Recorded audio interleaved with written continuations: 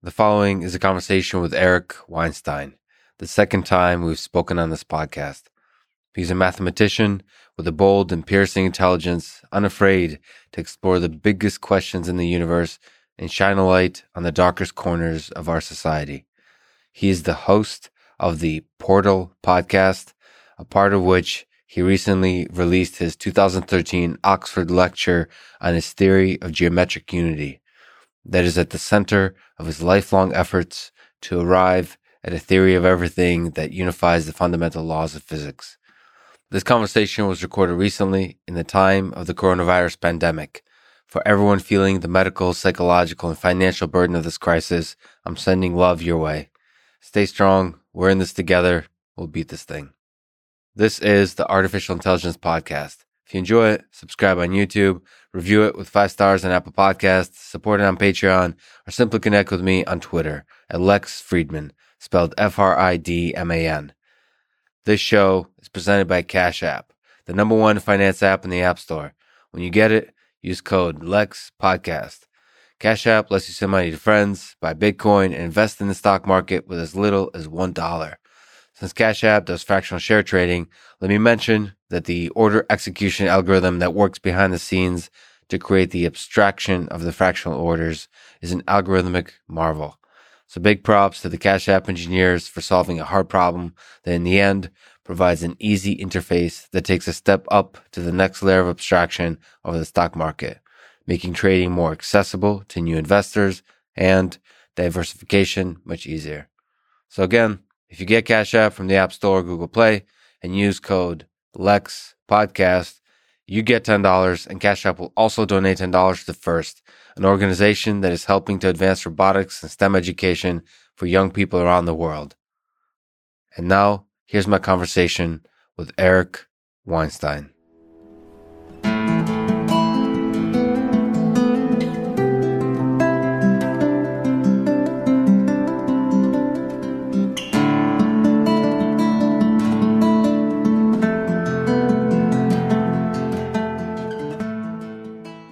Do you see a connection between World War II and the crisis we're living through right now? Sure. The need for collective action, reminding ourselves of the fact that all of these abstractions, like everyone should just do exactly what he or she wants to do for himself and leave everyone else alone. None of these abstractions work in a global crisis.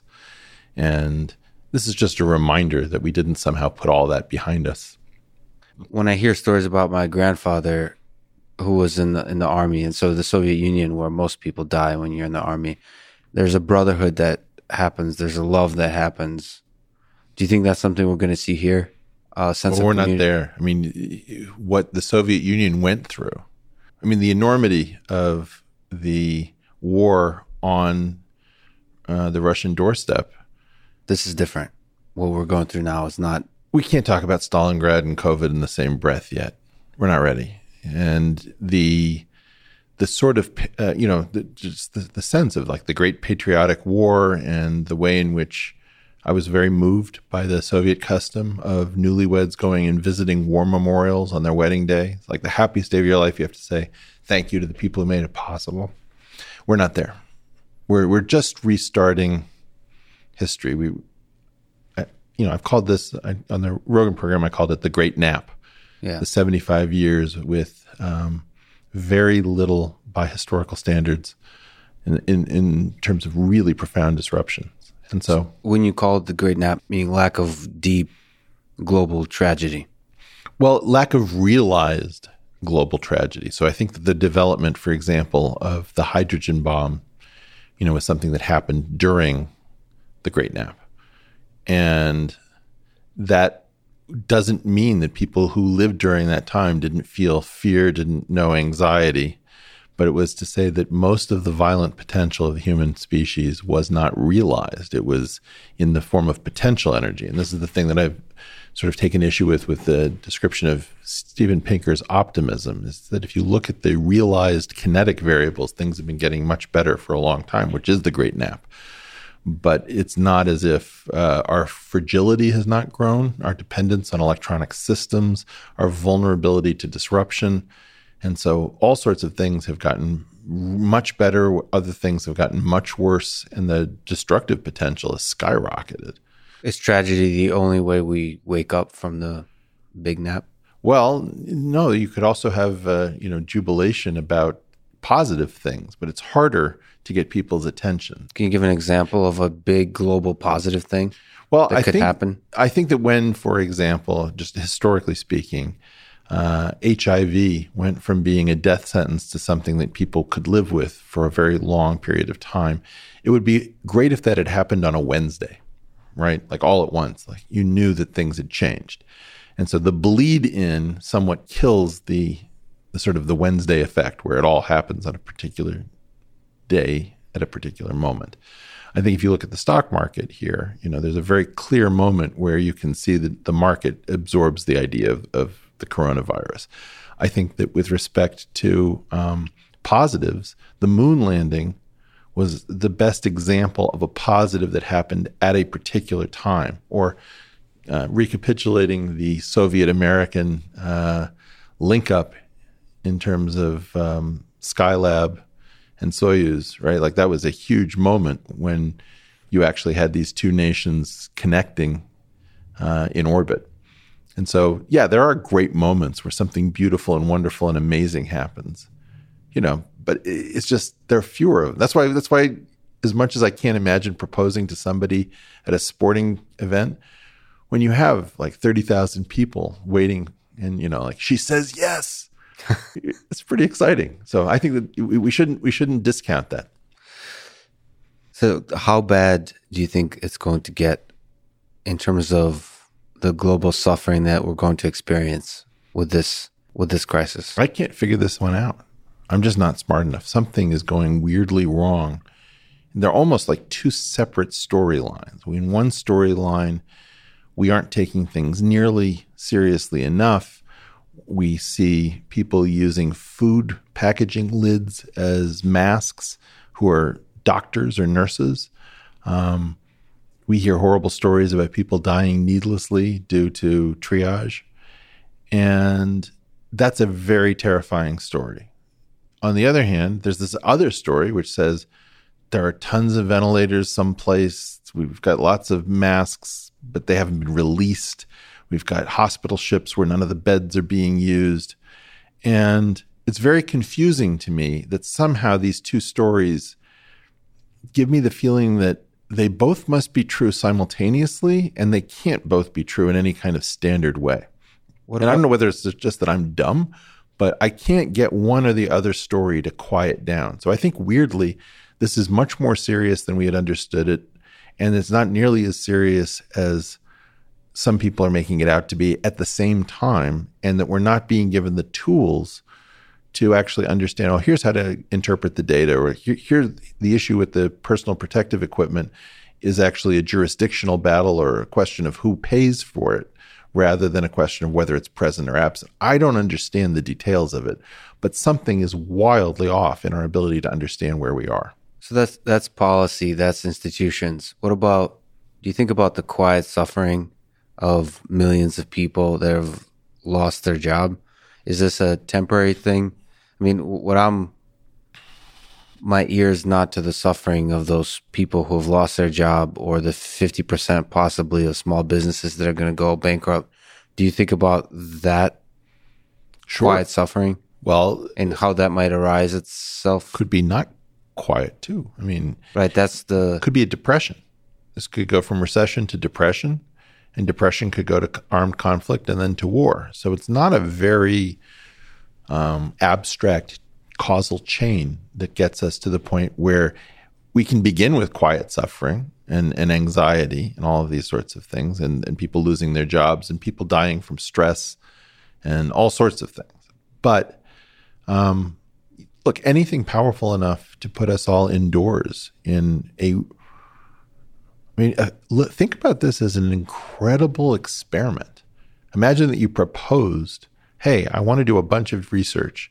Let's figure out what changes in our emissions profiles for our carbon footprints when we're all indoors, or what happens to traffic patterns, or what happens to the vulnerability of retail sales as Amazon gets stronger, et cetera, et cetera.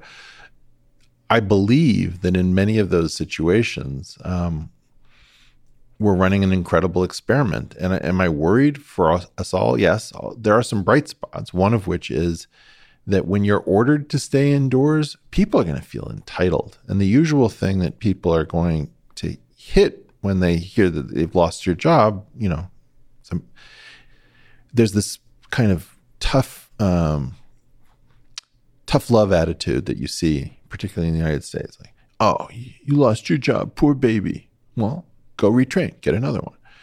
I think there's going to be a lot less appetite for that because we've been asked to sacrifice, to risk, to act collectively. And that's the interesting thing. What does that reawaken in us? Maybe the idea that we actually are nations and that your fellow countrymen may start to mean something to more people. It certainly means something to people in the military. But I wonder how many people who aren't in the military start to think about this as like, oh yeah, we are kind of running separate experiments and we are not China. So you think this is kind of a period that might be studied for years to come? From my perspective, we are a part of the experiment, but I don't feel like we have access to the full data of the experiment. We're just like little mice in a large... Does this one make sense to you, Lex? I'm romanticizing it, and I keep connecting it to World War II. So I keep connecting to historical events and making sense of them through that way, or reading The Plague by Camus, like almost kind of telling narratives and stories. But I'm not hearing the suffering that people are going through, because I think that's quiet. Everybody's numb. Currently, they're not realizing what it means to have lost your job and to have lost your business. There's kind of I'm afraid how that fear will materialize itself once the numbness wears out. And especially if this lasts for many months, and if it's connected to the incompetence of the CDC and the WHO and our government, and perhaps the election process. My biggest fear is that the elections get delayed or something like that. So the basic mechanisms of our democracy get slowed or damaged in some way that then mixes with the fear that people have, that turns to panic, that turns to anger. That anger. Can I just play with that for a little bit? Sure. What if, in fact, all of that structure that you grew up thinking about, and again, you grew up in two places, right? So when you were inside the U.S., we tend to look at all of these things as museum pieces. Like, how often do we amend the Constitution anymore? And in some sense, if you think about the Jewish tradition of Simchat Torah, you've got this beautiful scroll that has been lovingly hand-drawn in calligraphy that's very valuable. And it's very important that you not treat it as a relic to be revered. And so one day a year, we dance with the Torah and we hold this incredibly vulnerable document up and we treat it as if, it was Ginger Rogers being led by Fred Astaire. Well, that is how you become part of your country. In fact, maybe the election will be delayed. Maybe extraordinary powers will be used. Maybe any one of a number of things will indicate that you're actually living through history. This isn't a museum piece that you were handed by your great-great-grandparents. But you're kind of suggesting that there might be a community thing that pops up, as opposed to an angry revolution. It might have a positive effect of. Well, for example, are you telling me that if the right person stood up and called for us to sacrifice PPE for our nurses and our MDs who are on the front lines, that people wouldn't reach down deep in their own supply that they've been stocking and carefully storing there and just say, here, take it? Right now, an actual leader would use this time to bring out the heroic character, and I'm going to just go wildly patriotic because I freaking love this country. We've got this dormant population in the U.S. that loves leadership and country and pride in our freedom and not being told what to do. And we still have this thing that binds us together. And all of the merchants of division just be gone. I totally agree with you. I think there is a deep hunger for that leadership. Why hasn't one arisen? Because we don't have the right Surgeon General. We have a guy saying, come on, guys, don't buy masks. They don't really work for you. Save them for our healthcare professionals. No, you can't do that. You have to say, you know what? These masks actually do work, and they more work to protect other people from you, but they would work for you. They'll keep you somewhat safer if you wear them. Here's the deal. You've got somebody who's taking huge amounts of viral load all the time because the patients are shedding. Do you want to protect that person who's volunteered to be on the front line, who's up sleepless nights? You just change the message. You stop lying to people. You level with them. It's like, it's bad. Absolutely. But that's a little bit specific. So you have to be just honest about the facts of the situation. Yes. But I think you were referring to something bigger than just that. Yeah. It's inspiring, rewriting the Constitution, sort of rethinking how we work as a nation. Yeah, I think you should probably, amend the Constitution once or twice in a lifetime so that you don't get this distance from the foundational documents. And, part of the problem is that we've got two generations on top that feel very connected to the U.S. They feel bought in. And we've got three generations below. It's a little bit like watching your parents riding the tricycle that they were supposed to pass on to you. And it's like, you're now too old to ride a tricycle, and they're still whooping it up, ringing the bell with the streamers coming off the handlebars. And you're just thinking, do you guys never get bored? Do you never pass a torch? Do you really want it? We had 5 septuagenarians, all born in the 40s, running for president of the United States. When Klobuchar dropped out, the youngest was Warren. We had Warren, Biden, Sanders, Bloomberg, and Trump from 1949 to 1941. All who have been the oldest president at inauguration. And nobody says, Grandma and Grandpa, you're embarrassing us. Except Joe Rogan. Let me put it on you. You have a big platform. You're somewhat of an intelligent, eloquent guy. What role do you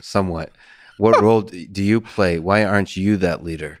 Well, I would argue that you're in ways becoming that leader. So I haven't taken enough risk. Is that your idea? What should I do or say at the moment? No, you have taken quite a big risks, and we'll talk about it. All right. But you're also on the outside shooting in, meaning you're dismantling the institution from the outside as opposed to becoming the institution. Do you remember that thing you brought up when you were on The View? The View? I'm sorry, when you were on Oprah? I didn't get the invite. I'm sorry. When you were on Bill Maher's program, what was that thing you were saying? They don't know we're here. They may watch us. Yeah. They may quietly slip us a direct message, but they pretend that this internet thing is some dangerous place where only lunatics play. Well, who has the bigger platform, The Portal or Bill Maher's program or The View? Bill Maher and The View.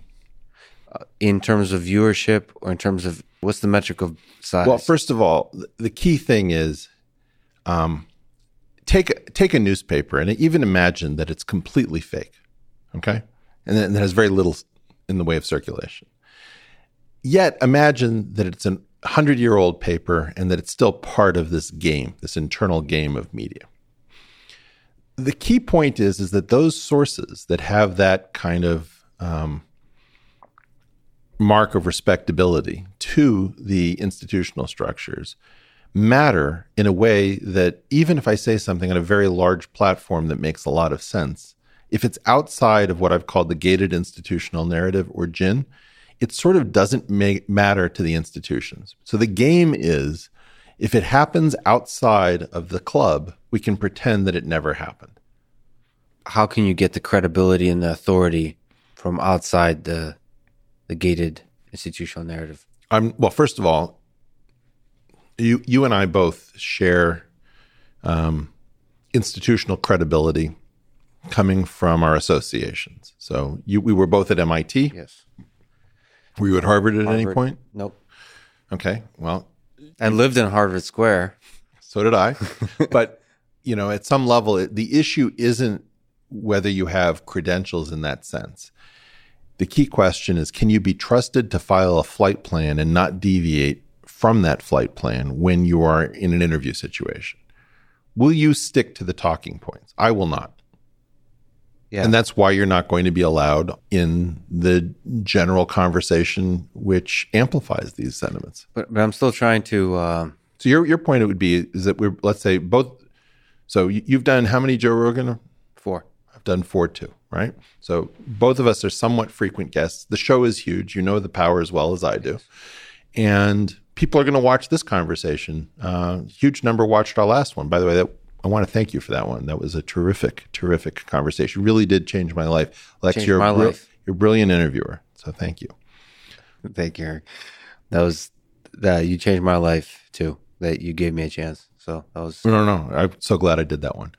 What I would say is that we keep mistaking how big the audience is for whether or not you have the KISS. And the KISS is a different thing. KISS? What does that stand for? Well, it's not an acronym yet. Okay.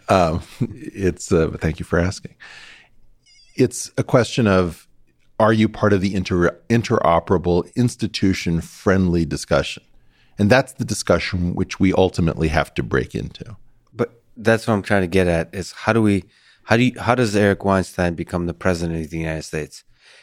I shouldn't become the president of the United States. Not interested. Thank you very much for asking. Okay. Get into a leadership position where, I guess I don't know what that means, but where you can inspire millions of people to inspire the sense of community, inspire the kind of actions required to overcome hardship, the kind of hardship that we may be experiencing, to inspire people to work hard and face the difficult, hard facts of the realities we're living through, all those kinds of things that you're talking about. That leader, can that leader emerge from the current institutions? Or alternatively, can it also emerge from the outside? I guess that's what I was asking. So my belief is that this is the last hurrah for the elderly centrist kleptocrats.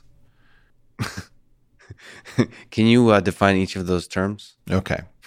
Elderly, I mean people who were born at least a year before I was. That's a joke. You can laugh. No, because I'm born on the cusp of the Gen X boomer divide. So, centrist, they're pretending, there are 2 parties, Democrat and Republican Party in the United States. I think it's easier to think of the mainstream of both of them as part of an aggregate party that I sometimes call the looting party, which gets us to kleptocracy, which is ruled by thieves. And the great temptation has been to treat the U.S. like a trough, and you just have to get yours because it's not like we're doing anything productive. So everybody's sort of looting the family mansion, and somebody stole the silver, and somebody's cutting the pictures out of the frames. And, roughly speaking, we're watching our elders live it up in a way that doesn't make sense to the rest of us. Okay, so if it's the last hurrah, this is the time for leaders to step up. No, we're not ready yet. We're not ready. I just disagree with that. I call out, the head of the CDC should resign. The Surgeon General should resign. Trump should resign. Pelosi should resign. De Blasio should resign. They're not going to resign. I understand that. So that's why. So we'll wait. No, but that's not how revolutions work. You don't wait for people to resign. You step up and inspire the alternative. Do you remember the Russian Revolution of 1907? It's before my time. But there wasn't a Russian Revolution of 1907. So you're thinking we're in 1907, not 1917. I'm saying you're too early. But we got this, Spanish flu came in 1718. So I would argue that there's a lot of parallels there. World War I. I think it's not time yet. Like John Prine, the songwriter, just died of COVID. That was a pretty big... Really? Yeah. By the way, yes, of course, I every time we do this, we discover our mutual appreciation of obscure, brilliant, witty songwriters. Well, he's really quite good, right? He's really good. Yeah, he died. My understanding is that he passed recently due to complications of corona. So we haven't had large enough shocking deaths yet. Picturesque deaths of a family that couldn't get treatment. There are stories that will come and break our hearts. And we have not had enough of those. The visuals haven't come in. But I think they're coming. Well, we'll find out. But that you have to be there. You have to be there when they come. I mean, but we didn't get the visual, for example, of falling man from 9/11. Right. So the outside world did, but Americans were not. It was thought that we would be too delicate. So just the way you remember Pulitzer Prize winning photographs from the Vietnam era, you don't easily remember the photographs from all sorts of things that have happened since, because something changed in our media. We are insensate. We cannot feel or experience our own lives and the tragedy that would animate us to action. Yeah, but I think I think there's going to be that suffering that's going to build and build and build in terms of businesses, mom and pop shops that close. And I think for myself, I think often that I'm being weak and I feel like I should be doing something. I should be becoming a leader on a small scale. You can't. This is not World War II, and this is not Soviet Russia. Why not? Why not? Because our internal programming, the malware that sits between our ears, is much different than the propagandized malware of the Soviet era. I mean, people were both very indoctrinated and also knew that at some level it was BS. They had a double mind. I don't know. I mean, there must be a great word in Russian for being able to think both of those things simultaneously. You don't think people are actually sick of the partisanship, sick of incompetence? Yeah, but I called for revolt the other day on Joe Rogan, and people found it quixotic. Well, because I think you're not.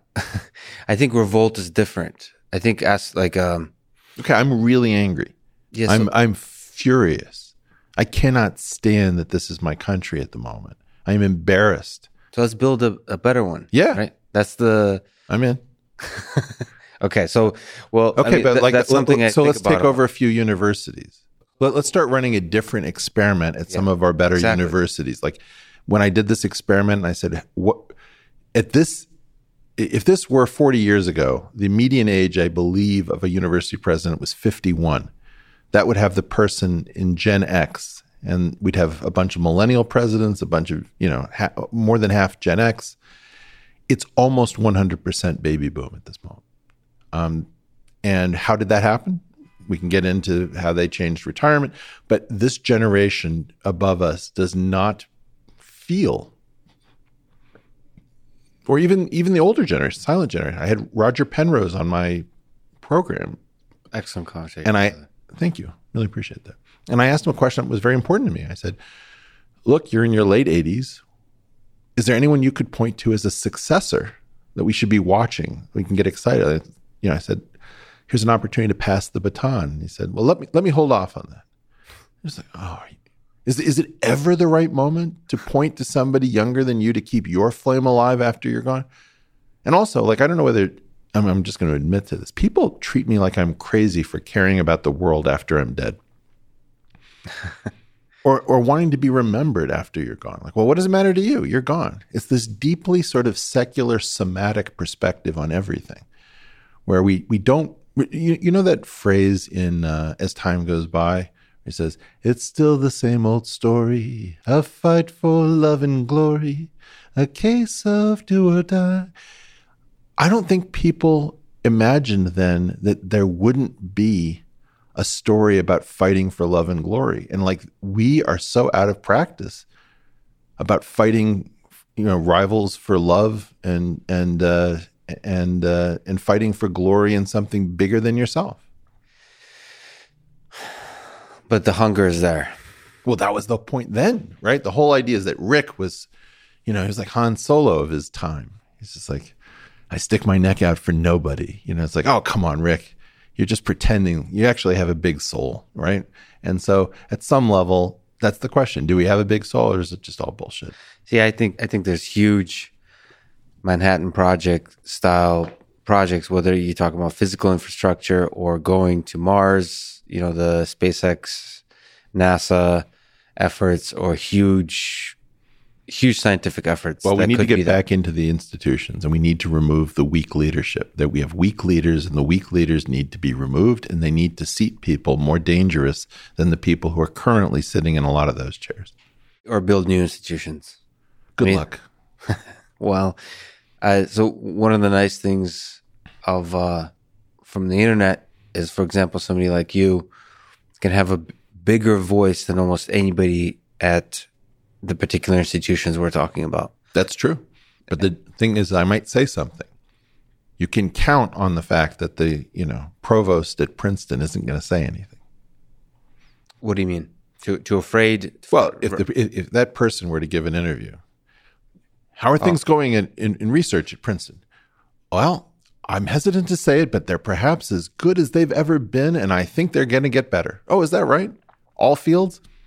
Yep. I don't see a weak one. It's just like, okay, great. Who are you, and what are you even saying? We're just used to total nonsense 24/7. Yeah. What do you think might be a beautiful thing that comes out of this? Like, what is there a hope that, like a little inkling, a little fire of hope you have about our time right now?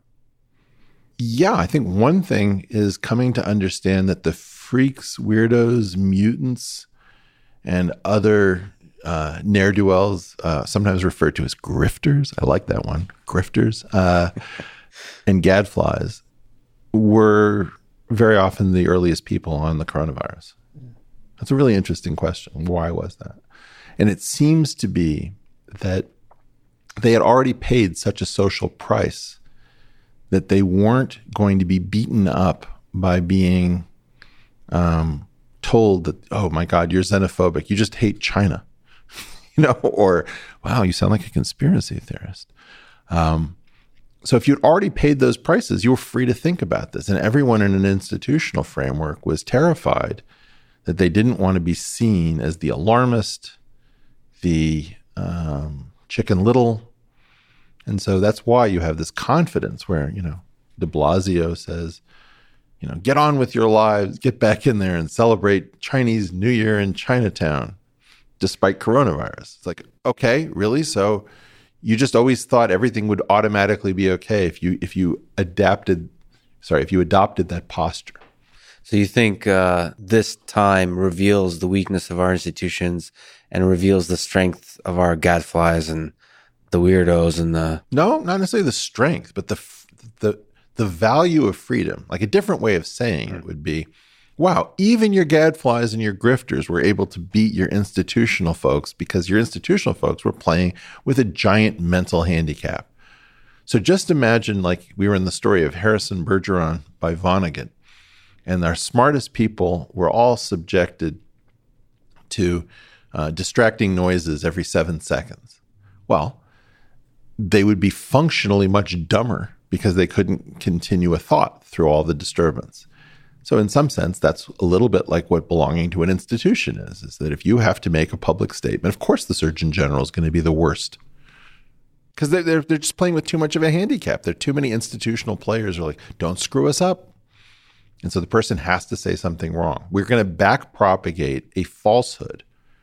And this is very interesting. Some of my socially oriented friends say, Eric, I don't understand what you're on about. Of course masks work, but you know what they're trying to do? They're trying to get us not to buy up the masks for the doctors.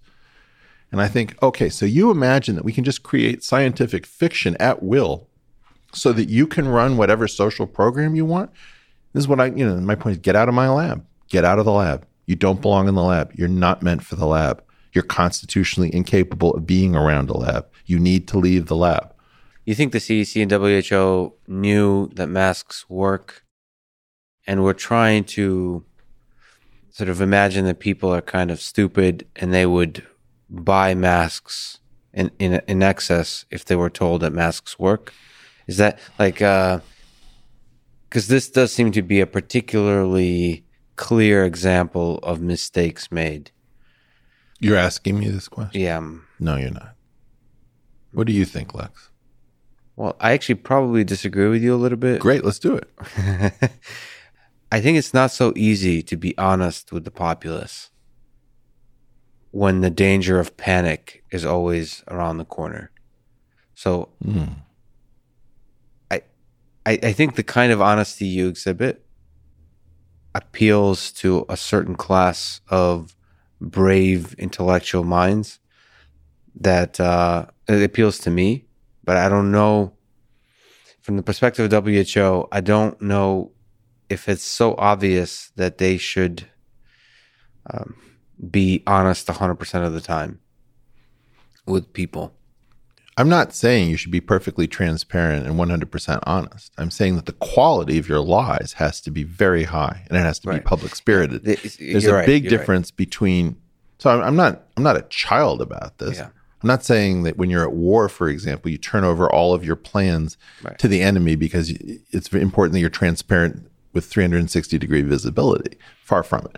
What I'm saying is something has been forgotten, and I forgot who it was who told it to me, but it was a fellow graduate student in the Harvard math department. And he said, I learned one thing being out in the workforce because he was one of the few people who had a work life in the department as a grad student. He said, you can be friends with your boss, but if you're going to be friends with your boss, you have to be doing a good job at work.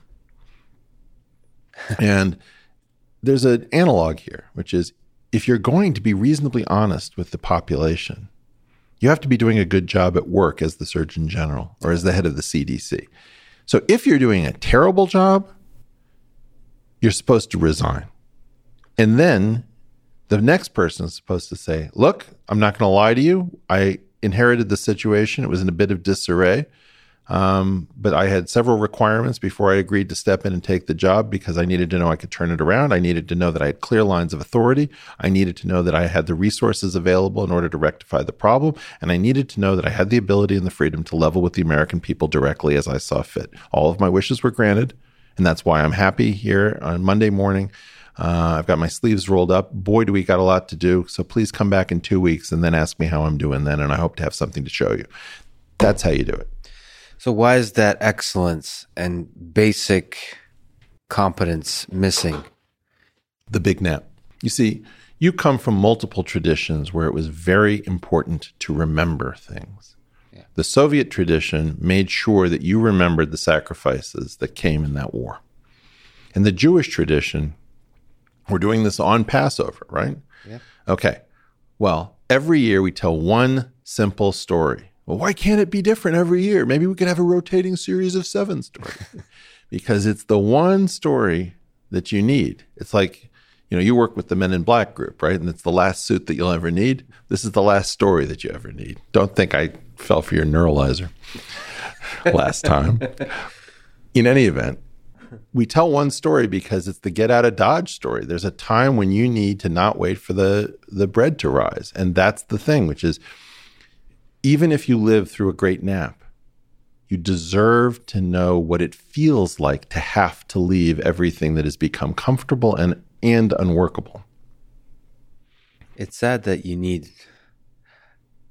that tragedy, I imagine, to have the tradition of remembering.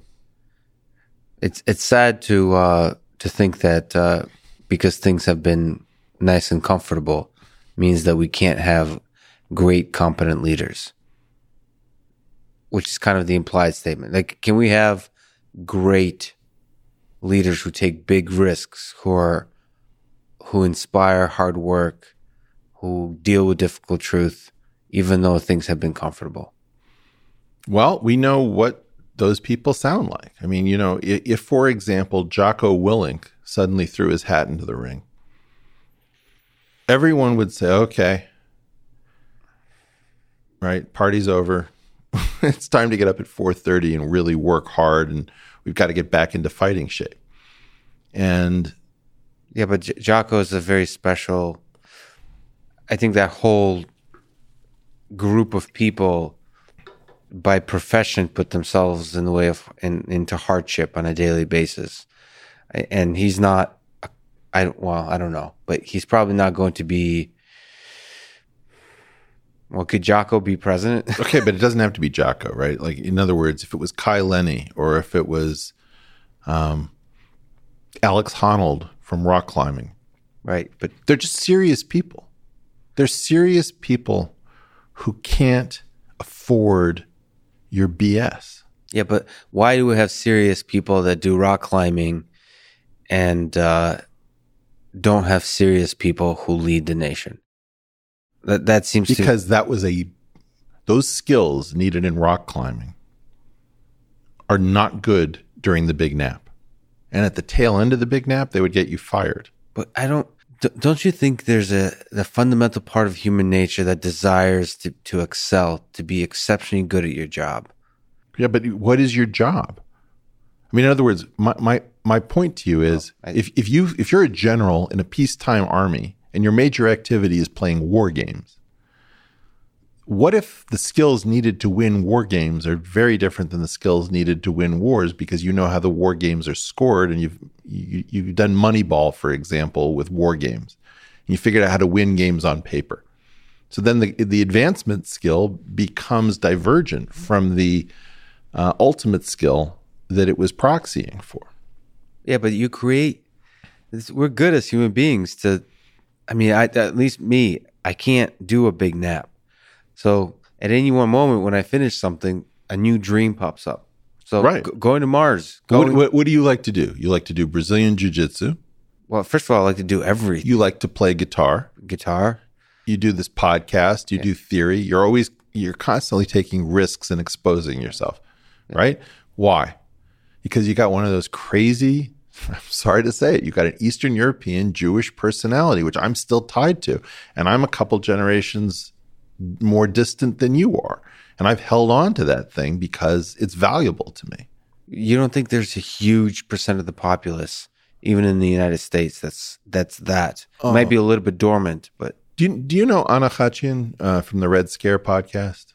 Did you interview her? Yeah. Yeah. I listened. Yeah. She was great. She was great, right? Yeah, she was fun. She's terrific. But she also has the same thing going on. And I made a joke in the liner notes for that episode, which is somewhere on the road from Stalingrad to Forever 21, something was lost. Like, how can Stalingrad and Forever 21 be in the same sentence?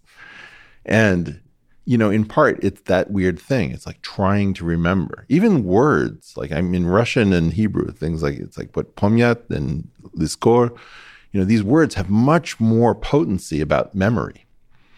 And I don't know. I think there's still a dormant populace that craves leaders on a small scale and large scale. And I hope to be that leader on a small scale. And I think you, sir, have a role to be a leader. You kids go ahead without me. I'm gonna do a little bit of weird podcasting. See, now you're putting on your Joe Rogan hat. He says, I'm just a comedian. Oh, no, I'm not. You say, I'm just No, it's not that. If I say I want to lead too much because of the big nap, there's like a group, a chorus of automated idiots. Mm-hmm. And their first thought is like, I knew it. This was a power grab all along. Why should you lead? Just like, and so the idea is you're just trying to skirt around, not stepping on all of the idiot landmines. It's like, okay, so now I'm going to hear that in my inbox for the next 3 days. Okay, so lead by example. Just live. No, I mean, on a large platform. Look, we should take over the institutions. There are institutions. We've got bad leadership. We should mutiny, and we should inject 15%, 20% disagreeable, dissident, very aggressive, loner individual, mutant freaks, all the people that you go to see Avengers movies about, or the X-Men or whatever it is, and stop pretending that everything good comes out of some great, giant, inclusive, communal 12-hour meeting. It's like, stop it. That's not how shit happens. You recently published the video of a lecture you gave at Oxford presenting some aspects of a theory of everything called geometric unity. So this was a work of 30 plus years. This is life's work. Let me ask sort of the silly old question. How do you feel as a human? Excited, scared, the experience of posting it? You know, it's funny. One of the things that you learn to feel as an academic is the great sins you can commit in academics is to show yourself to be a non-serious person, to show yourself to have delusions, to avoid the standard practices which everyone has signed up for. And, you know, it's weird because, like, you know that those people are going to be angry. He did what? You know, why would he do that? And what we're referring to, for example, there's traditions of sort of publishing incrementally, certainly not trying to have a theory of everything, perhaps working within the academic departments. Yep. All those things. That's true. And so you're going outside of all of that. Well, I mean, I was going inside of all of that. And we did not come to terms when I was inside. And what they did was so outside to me, was so weird, so freakish. Like the most senior respectable people at the most senior respectable places were functionally insane as far as I could tell.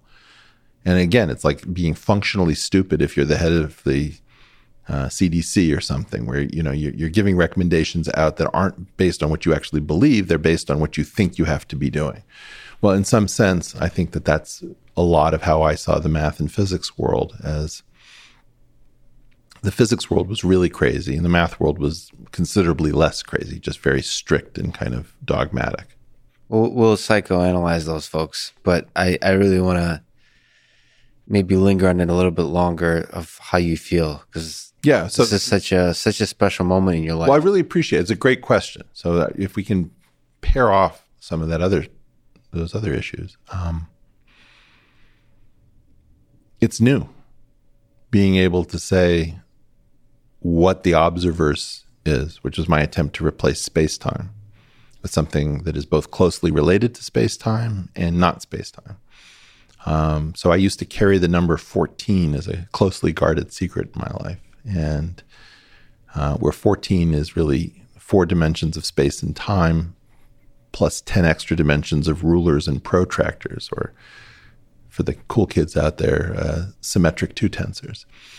So you had a complicated, beautiful geometric view of the world that you carried with you for a long time. Yeah.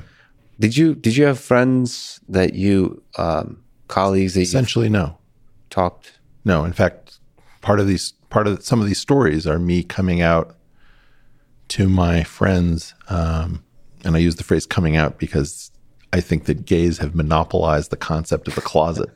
Many of us are in closets having nothing to do with our sexual orientation. I didn't really feel comfortable talking to almost anyone. So this was a closely guarded secret. And I think that I let on in some ways that I was up to something, and probably, but it was a very weird life. So I had to have a series of things that I pretended to care about so that I could use that as the stalking horse for what I really cared about. And to your point, I never understood this whole thing about theories of everything. Like if you were going to go into something like theoretical physics, isn't that what you would normally pursue? Like, wouldn't it be crazy to do something that difficult and that poorly paid if you were going to try to do something other than figure out what this is all about? Now I have to reveal my cards of my sort of weaknesses and lack and an understanding of the music of the physics and math departments. But there's an analogy here to artificial intelligence.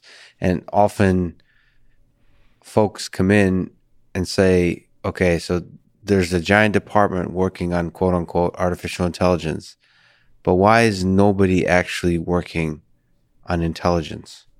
Like you're all just building little toys. Right. You're not actually trying to understand. And that breaks a lot of people. It confuses them because like, okay, so I'm at MIT, I'm at Stanford, I'm at Harvard, I'm here. I dreamed of working on artificial intelligence.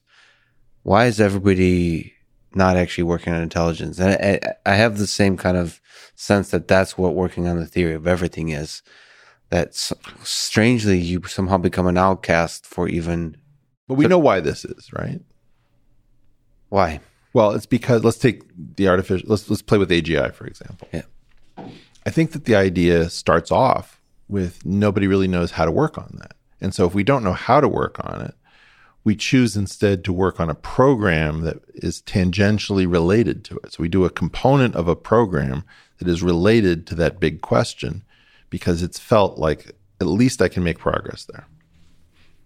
And that wasn't where I was. Where I was in, it's funny, there was this book of called Frieden Uhlenbeck, and it had this weird, mysterious line in the beginning of it. And I tried to get clarification of this weird, mysterious line, and everyone said wrong things. And then I said, okay, well, so I can tell that nobody's thinking properly because I just asked the entire department, and nobody has a correct interpretation of this. And so, it's a little bit like you see a crime scene photo, and you have a different idea. Like there's a smoking gun, and you figure, that's actually a cigarette lighter. I don't really believe that. And then there's like a pack of cards, and you think, oh, that looks like the blunt instrument that the person was beaten with. So you have a very different idea about how things go. And very quickly you realize that there's no one thinking about that. There's a few human sides to this and technical sides, both of which I'd love to try to get down to. So the human side, I can tell from my perspective, I think it was before April 1st, April Fool's, maybe the day before, I forget. But I was laying in bed in the middle of the night, and somehow it popped up, on my feed somewhere that your beautiful face is speaking live, and I clicked. And it's kind of weird how the universe just brings things together in this kind of way. And all of a sudden I realized that there's something big happening at this particular moment. It's strange, on a day like any day. And all of a sudden you were thinking you had this somber tone, like you were serious, like you were going through some difficult decision. And it seemed strange. I almost thought you were maybe joking, but there was a serious decision being made. And it was a wonderful experience to go through with you. I really appreciate it. It was April 1st. Yeah, it's kind of fascinating. I mean, just the whole experience. And so I want to ask, thank you for letting me be part of that kind of journey of decision making that took 30 years. But why now? Why did you struggle so long not to release it and decide to release it now? While the whole world is on lockdown, on April Fool's, is it just because you like the comedy of absurd ways that the universe comes together? I don't think so. I think that the COVID epidemic is the end of the big nap. And I think that I actually tried this 7 years earlier in Oxford. And it was too early. Which part was too early? Is it the platform? Because your platform is quite different now, actually. The internet, I remember you, I read several of your brilliant answers that people should read for the Edge questions. One of them was related to the internet. And it was the first one. Was it the first one? An essay called Go Virtual, Young Man. Yeah. Yeah, that's like forever ago now. Well, that was 10 years ago, and that's exactly what I did, is I decamped to the internet, which is where the portal lives. The portal. Yeah. We'll insert the theme, the ominous theme music, which I could just listen to forever. I actually started recording tiny guitar licks for the audio portion, not for the video portion. You kind of inspire me with bringing your guitar into the story, but keep going. So you thought, the Oxford was like step one, and you kind of you put your foot into the water to sample it, but it was too cold at the time, so you didn't want to step in. I was just really disappointed. What was disappointing about that experience? It's a hard thing to talk about. It has to do with the fact that, and I can see this mirrors a disappointment within myself. There are two separate issues. One is the issue of making sure that the idea is actually heard and explored.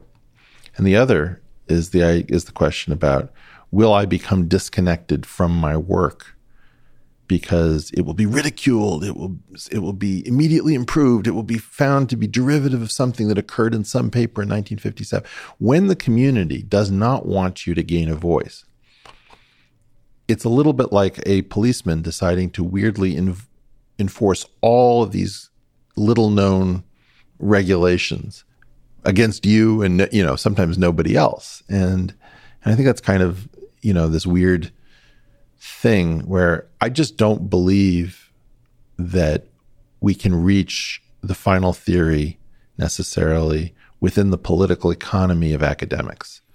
So if you think about how academics are tortured by each other and how they're paid and where they have freedom and where they don't, I actually weirdly think that system of selective pressures is going to eliminate anybody who's going to make real progress.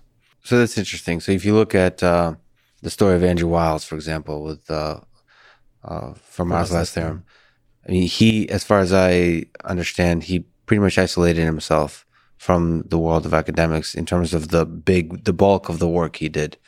And it from my perspective, is dramatic and fun to read about, but it seemed exceptionally stressful, the first steps he took when actually making the work public. And that seemed, to me, it would be hell. Yeah, but it's like so artificially dramatic. He leads up to it at a series of lectures. He doesn't want to say it. And then he finally says it at the end, because obviously this comes out of a body of work where, the funny part about Fermat's last theorem is that it wasn't originally thought to be a deep and meaningful problem. It was just an easy to state one that had gone unsolved. But if you think about it, it became attached to the body of regular theory. So he built up this body of regular theory, gets all the way up to the end, announces. And then there's this whole drama about, okay, somebody's checking the proof. I don't understand what's going on line 37. And is this serious? It seems a little bit more serious than we knew. And, do you see parallels? Do you share the concern that your experience might be something similar? Well, in his case, I think that if I recall correctly, his original proof was unsalvageable. He actually came up with a second proof with a colleague, Richard Taylor. And it was that second proof which carried the day. So it was a little bit that he got put under incredible pressure and then had to succeed in a new way, having failed the first time, which is even a weirder and stranger story. That's an incredible story in some sense. But I'm trying to get a sense of the kind of stress you're I think under. that this is, okay, but I'm rejecting. What I don't think people understand with me is the scale of the critique. It's people say, well, you must implicitly agree with this and implicitly agree. And it's no, try me. Ask before you decide that I am mostly in agreement with the community about how these things should be handled or what these things mean. Can you elaborate? And also just why does criticism matter so much here? So you seem to dislike the burden of criticism, that it will choke away all. There's different kinds of criticism. There's constructive criticism and there's destructive criticism. And what I don't like is I don't like a community that can't, first of all, if you take the physics community, just the way we screwed up on masks and PPE, just the way we screwed up in the financial crisis and mortgage-backed securities, we screwed up on string theory. Can we just forget the string theory happened, or? Sure, but then somebody should say that, right? Somebody should say, it didn't work out. Yeah.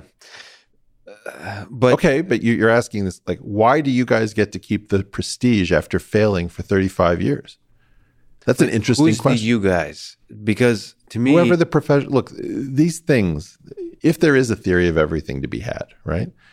It's going to be a relatively small group of people where this will be sorted out. Absolutely. It's not tens of thousands. It's probably hundreds at the top.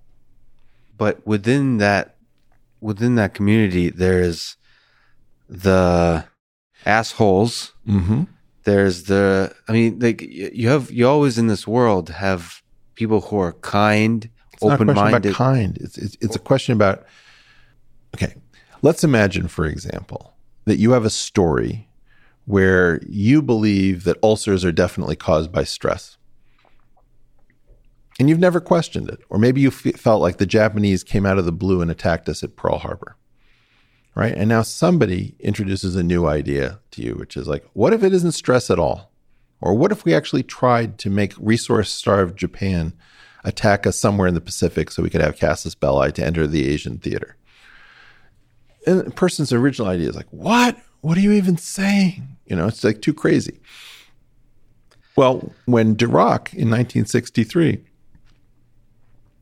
talked about the importance of beauty as a guiding principle in physics, and he wasn't talking about the scientific method, that was crazy talk.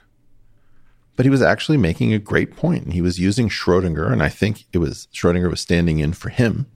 And he said that if your equations don't agree with experiment, that's kind of a minor detail. If they have true beauty in them, you should explore them, because very often the agreement with experiment is an issue of fine-tuning of your model, of the instantiation. And so it doesn't really tell you that your model is wrong. And of course, Heisenberg told Dirac that his model was wrong because that the proton and the electron should be the same mass if they are each other's antiparticles. And that was an irrelevant kind of silliness rather than a real threat to the Dirac theory. But okay, so amidst all this silliness, I'm hoping that we could talk about the journey that geometric unity has taken and will take as an idea, and an idea that will see the light. Yeah. So first of all, I'm thinking of writing a book called Geometric Unity for Idiots. Okay. And I need you as a consultant. So can we... First of all, I hope I have the trademark on geometric unity. You do? Good. Can you give a basic introduction of the goals of geometric unity, the basic tools of mathematics used, the viewpoints in general for idiots like me? Okay, great, fun. So what's the goal of geometric unity? The goal of geometric unity is to start with something so completely bland that you can simply say, well, the something that begins the game is as close to a mathematical nothing as possible. In other words, I can't answer the question, why is there something rather than nothing? But if there has to be a something that we begin from, let it begin from something that's like a blank canvas. Let's even more basic. So what is something? What are we trying to describe here? Okay. Right now, we have a model of our world, and it's got two sectors. One of the sectors is called general relativity, and the other is called the standard model. So we'll call it GR for general relativity and SM for standard model. What's the difference between the two? What are the two described? So general relativity gives pride of place to gravity, and everything else is acting as a sort of a backup singer. Gravity is the star of the show. Gravity is the star of general relativity. Yeah. And in the standard model, the other three non-gravitational forces. So if there are four forces that we know about, three of the four are non-gravitational. That's where they get to shine. Great. So tiny little particles and how they interact with each other. So photons, gluons, and so-called intermediate vector bosons. Those are the things that the standard model showcases, and general relativity showcases gravity. And then you have matter, which is accommodated in both theories, but much more beautifully inside of the standard model. So what does a theory of everything do? So first of all, I think that's the first place where we haven't talked enough. We assume that we know what it means, right, but we don't actually have any idea what it means. And what I claim it is that it's a theory where the questions beyond that theory are no longer of a mathematical nature. In other words, if I say, let us take X to be a four-dimensional manifold, to a mathematician or a physicist, I've said very little. I've simply said there's some place for calculus and linear algebra to dance together and to play. And that's what manifolds are. They're the most natural place where our two greatest math theories can really intertwine. Which are the two? Oh, you mean calculus and linear algebra. Yep. Right. Okay, now the question is beyond that. So it's sort of like saying, I'm an artist and I want to order a canvas. Now the question is, does the canvas paint itself? Does the canvas come up with an artist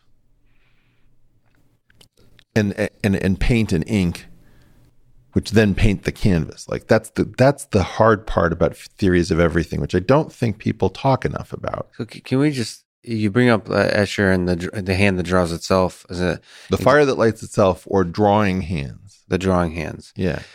And every time I start to think about that, my mind shuts down. No, don't do that. There's a spark. And but this is the most beautiful part. We should do this beautiful. together. No, it's beautiful, but this robot's brain sparks fly. So can we try to say the same thing over and over in different ways about what you mean by that having to be a thing we have to contend with? Sure. Like why do you think that creating a theory of everything, as you call the source code, understanding our source code, require a view like the hand that draws itself? Okay, well, here's what goes on in the regular physics picture. Yeah. We've got these two main theories, general relativity and the standard model, right? Think of general relativity as more or less the theory of the canvas, okay? And maybe you have the canvas in a particularly rigid shape. Maybe you've measured it, so it's got length and it's got angle. But more or less, it's just canvas and length and angle. And that's all that really general relativity is, but it allows the canvas to warp a bit. Then we have the second thing, which is this import of foreign libraries which aren't tied to space and time. So we've got this crazy set of symmetries called SU3 cross SU2 cross U1. We've got this collection of 16 particles in a generation, which are these sort of twisted spinners. And we've got 3 copies of them. Then we've got this weird Higgs field that comes in and, like Deus Ex Machina, solves all the problems that have been created in the play that can't be resolved otherwise. So that's the standard model. Quantum field theory just plopped on top of this. It's a problem of the double origin story. One origin story is about space and time. The other origin story is about what we would call internal quantum numbers and internal symmetries. And then there was an attempt to get one to follow from the other called Kaluza-Klein theory, which didn't work out. And this is sort of in that vein. So you said origin story. So in the hand that draws itself, what is it? So it's as if you had the canvas and then you ordered up, also give me paintbrushes, paints, pigments, pencils, and artists. But you're saying that's like, if you want to create a universe from scratch, the canvas should be generating the paintbrushes and the paintbrushes should be generating the canvas. Yeah. Right. Like you should. Well, who's the artist in this analogy? Well, this is, sorry. Then we're going to get into a religious thing and I don't want to do that. Okay. Well, you know my shtick, which is that we are the AI. We have 2 great stories about the simulation and artificial general intelligence. In one story, man fears that some program we've given birth to will become self-aware, smarter than us, and will take over. In another story, there are genius simulators, and we live in their simulation. And we haven't realized that those 2 stories are the same story. In one case, we are the simulator. In another case, we are the simulated. And if you buy those and you put them together, we are the AGI. And whether or not we have simulators, we may be trying to wake up by learning our own source code. So this could be our Skynet moment, which is one of the reasons I have some issues around it. I think we'll talk about that because Well, that's the issue of the emergent artist within the story. Yeah. Just to get back to the point. Okay. So now the key point is the standard way we tell the story is that Einstein sets the canvas and then we order all the stuff that we want.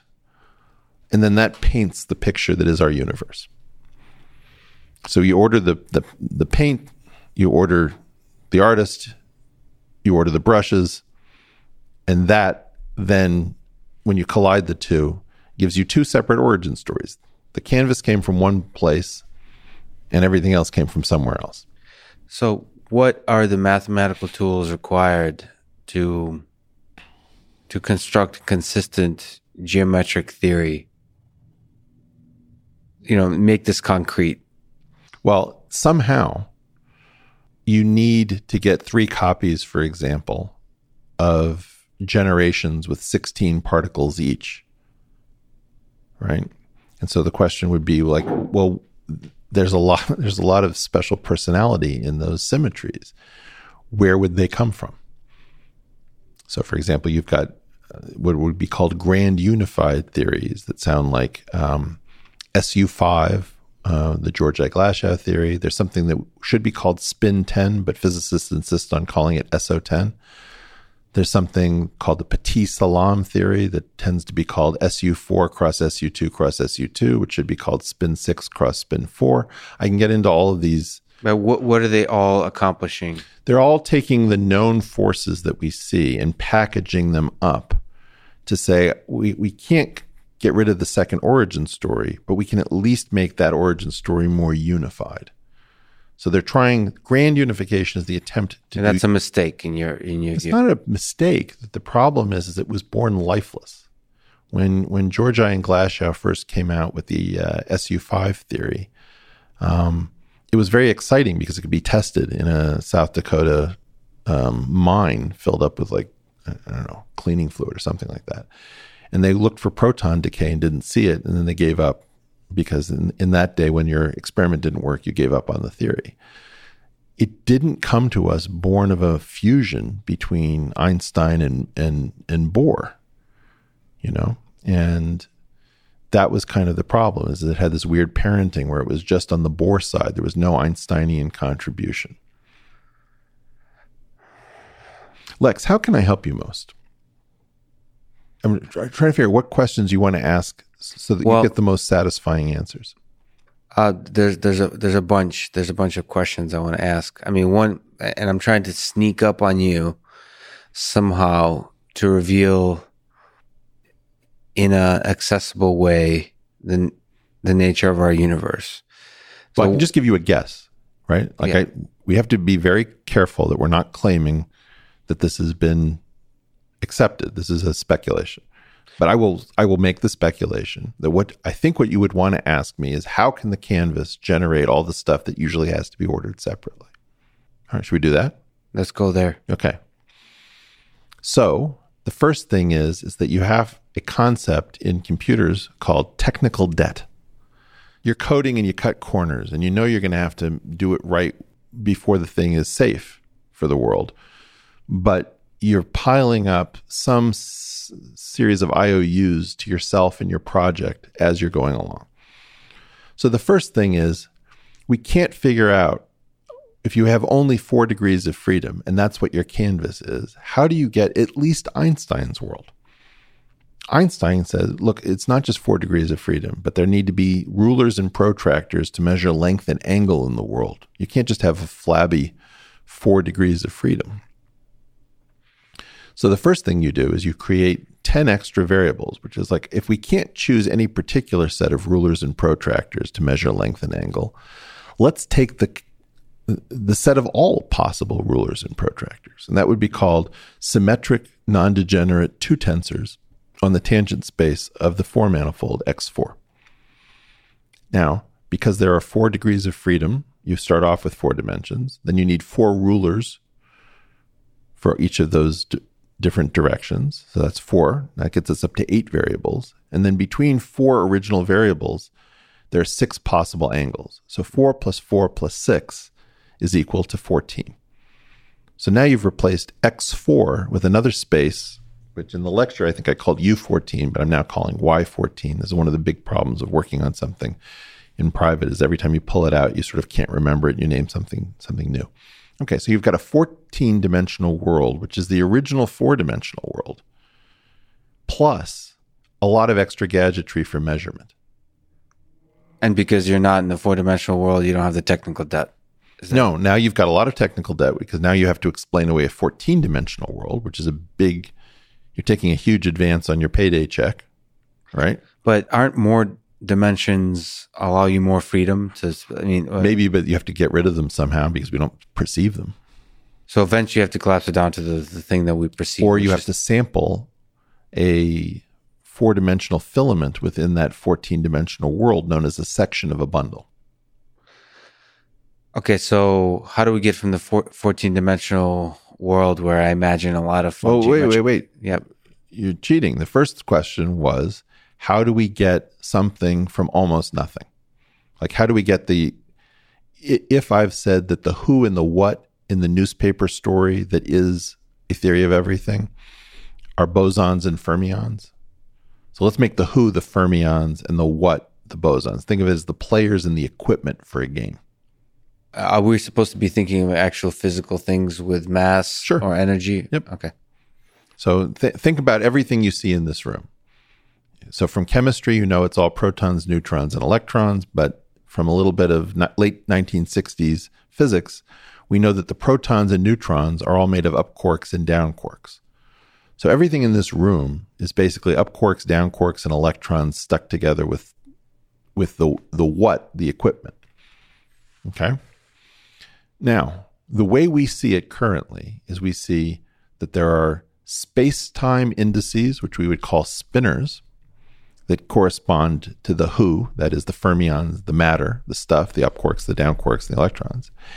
And there are also 16 degrees of freedom that come from this space of internal quantum numbers. So in my theory, in 14 dimensions, there's no internal quantum number space that figures in. It's all just spinorial.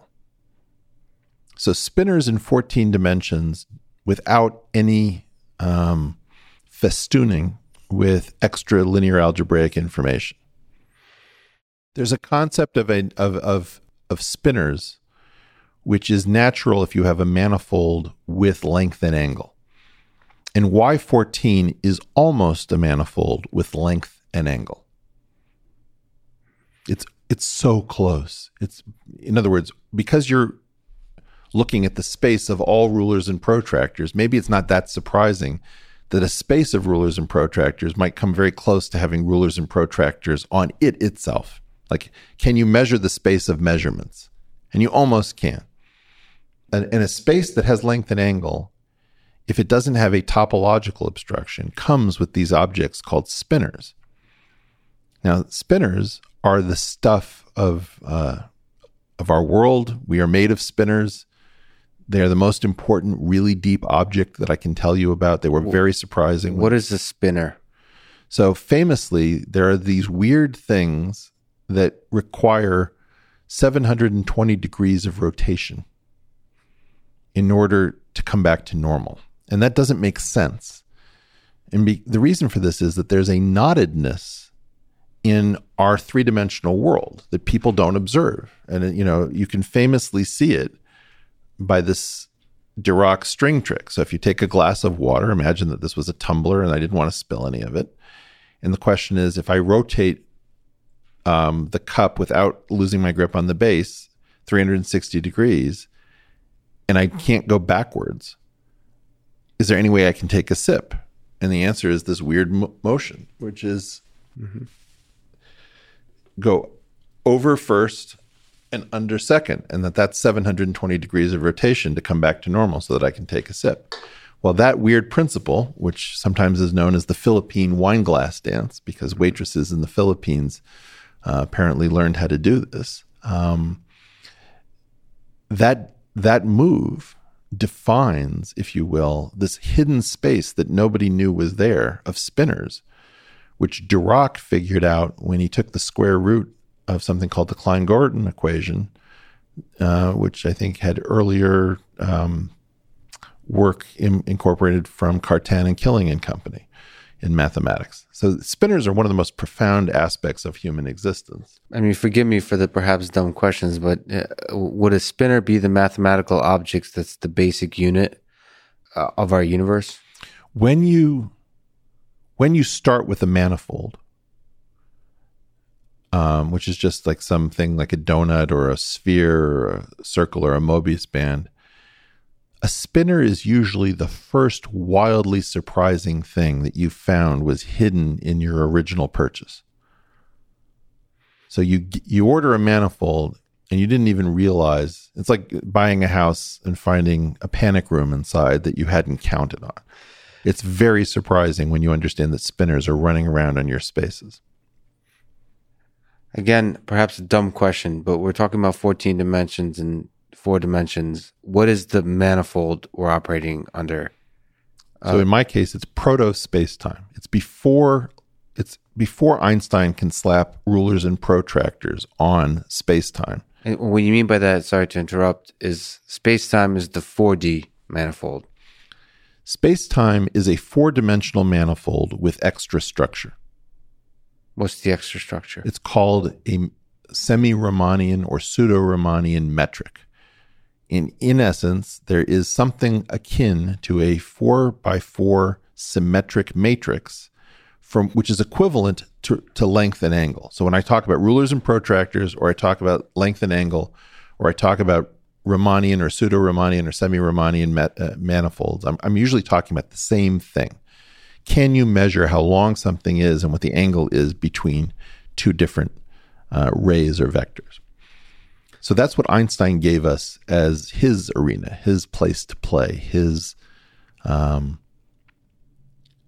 canvas. So there's a bunch of questions I can ask here, but like I said, I'm working on this book, Geometric Unity for Idiots, and I think what would be really nice as your editor to have like beautiful, maybe even visualizations that people could try to play with, try to reveal small little beauties about the way you're thinking about this world. Well, I usually use the Joe Rogan program for that. Sometimes I have him doing the Philippine wine glass dance. I had the hop vibration. The part of the problem is that most people don't know this language about spinners, bundles, metrics, gauge fields, and they're very curious about the theory of everything, but they have no understanding of even what we know about our own world. Is it a hopeless pursuit? So, no. Like even gauge theory, right? Just this. I mean, it seems to be very inaccessible. Is there some aspect of it that could be made accessible? I mean, I could go to the board right there and give you a 5-minute lecture on gauge theory that would be better than the official lecture on gauge theory. You would know what gauge theory was. So it's possible to make it accessible. Yeah. But nobody does. Like, in other words, you're going to watch over the next year lots of different discussions about quantum entanglement or, the multiverse. Where are we now? Right. Or, many worlds. Are they all equally real? Yeah. Right? I mean, yeah, that's okay, but you're not going to hear anything about the hop vibration except if it's from me, and I hate that. Why can't you be the one? Well, because I'm going a different path. I think that we've made a huge mistake, which is we have things we can show people about the actual models. We can push out visualizations where they're not listening by analogy. They're watching the same thing that we're seeing. And as I've said to you before, this is like choosing to perform sheet music that hasn't been performed in a long time. Or, the experts can't afford orchestras, so they just trade Beethoven symphonies as sheet music. And they're like, oh, wow, that was beautiful. But it's like, nobody heard anything. They just looked at the score. Well, that's how mathematicians and physicists trade papers and ideas, is that they write down the things that represent stuff. I want to at least close out this thought line that you started. Yes. Which is, how does the canvas order all of this other stuff into being? And so I at least want to say some incomprehensible things about that, and then we'll have that much done. All right. On that just point, does it have to be incomprehensible? Do you know what the Schrodinger equation is? Yes. Do you know what the Dirac equation is? What does no mean? Well, my point is, you're going to have some feeling that you know what the Schrodinger equation is. Yes. As soon as we get to the Dirac equation, your eyes are going to get a little bit glazed, right? So now, why is that? Well, the answer to me is that you want to ask me about the theory of everything, but you haven't even digested the theory of everything as we've had it since 1928, when Dirac came out with his equation. So for whatever reason, and this isn't a hit on you, you haven't been motivated enough in all the time that you've been on Earth to at least get as far as the Dirac equation. And this was very interesting to me after I gave the talk in Oxford. New scientist who had done kind of a hatchet job on me to begin with sent a reporter to come to the third version of the talk that I gave. And that person had never heard of the Dirac equation. So you have a person who is completely professionally not qualified to ask these questions, wanting to know, well, how does your theory solve new problems? And it's like, well, in the case of the Dirac equation, well, tell me about that. I don't know what that is. So then the point is, okay, I got it. You're not even caught up minimally to where we are now. And that's not a knock on you. Almost nobody is. Yeah. But then how does it become my job to digest what has been available for like over 90 years? Well, to me, the open question is whether what's been available for over 90 years can be, there could be a blueprint of a journey that one takes to understand it, not to be. I want to do that with you. And I one of the things I think I've been relatively successful at, for example, when you ask other people what gauge theory is, you get these very confusing responses. And my response is much simpler. It's a theory of differentiation, where when you calculate the instantaneous rise over run, you measure the rise not from a flat horizontal, but from a custom endogenous reference level. What do you mean by that? It's like, okay. And then I do this thing with Mount Everest, which is Mount Everest is how high? And then they give the height. I say, above what? Then they say sea level. And I say, which sea is that in Nepal? They're like, oh, I guess there isn't a sea because it's landlocked. It's like, okay, well, what do you mean by sea level? Oh, there's this thing called the geoid I'd never heard of. Oh, that's the reference level. That's a custom reference level that we imported. So all sorts of people have remembered the exact height of Mount Everest without ever knowing what it's a height from. Well, in this case, in gauge theory, there's a hidden reference level where you measure the rise in rise over run to give the slope of a line.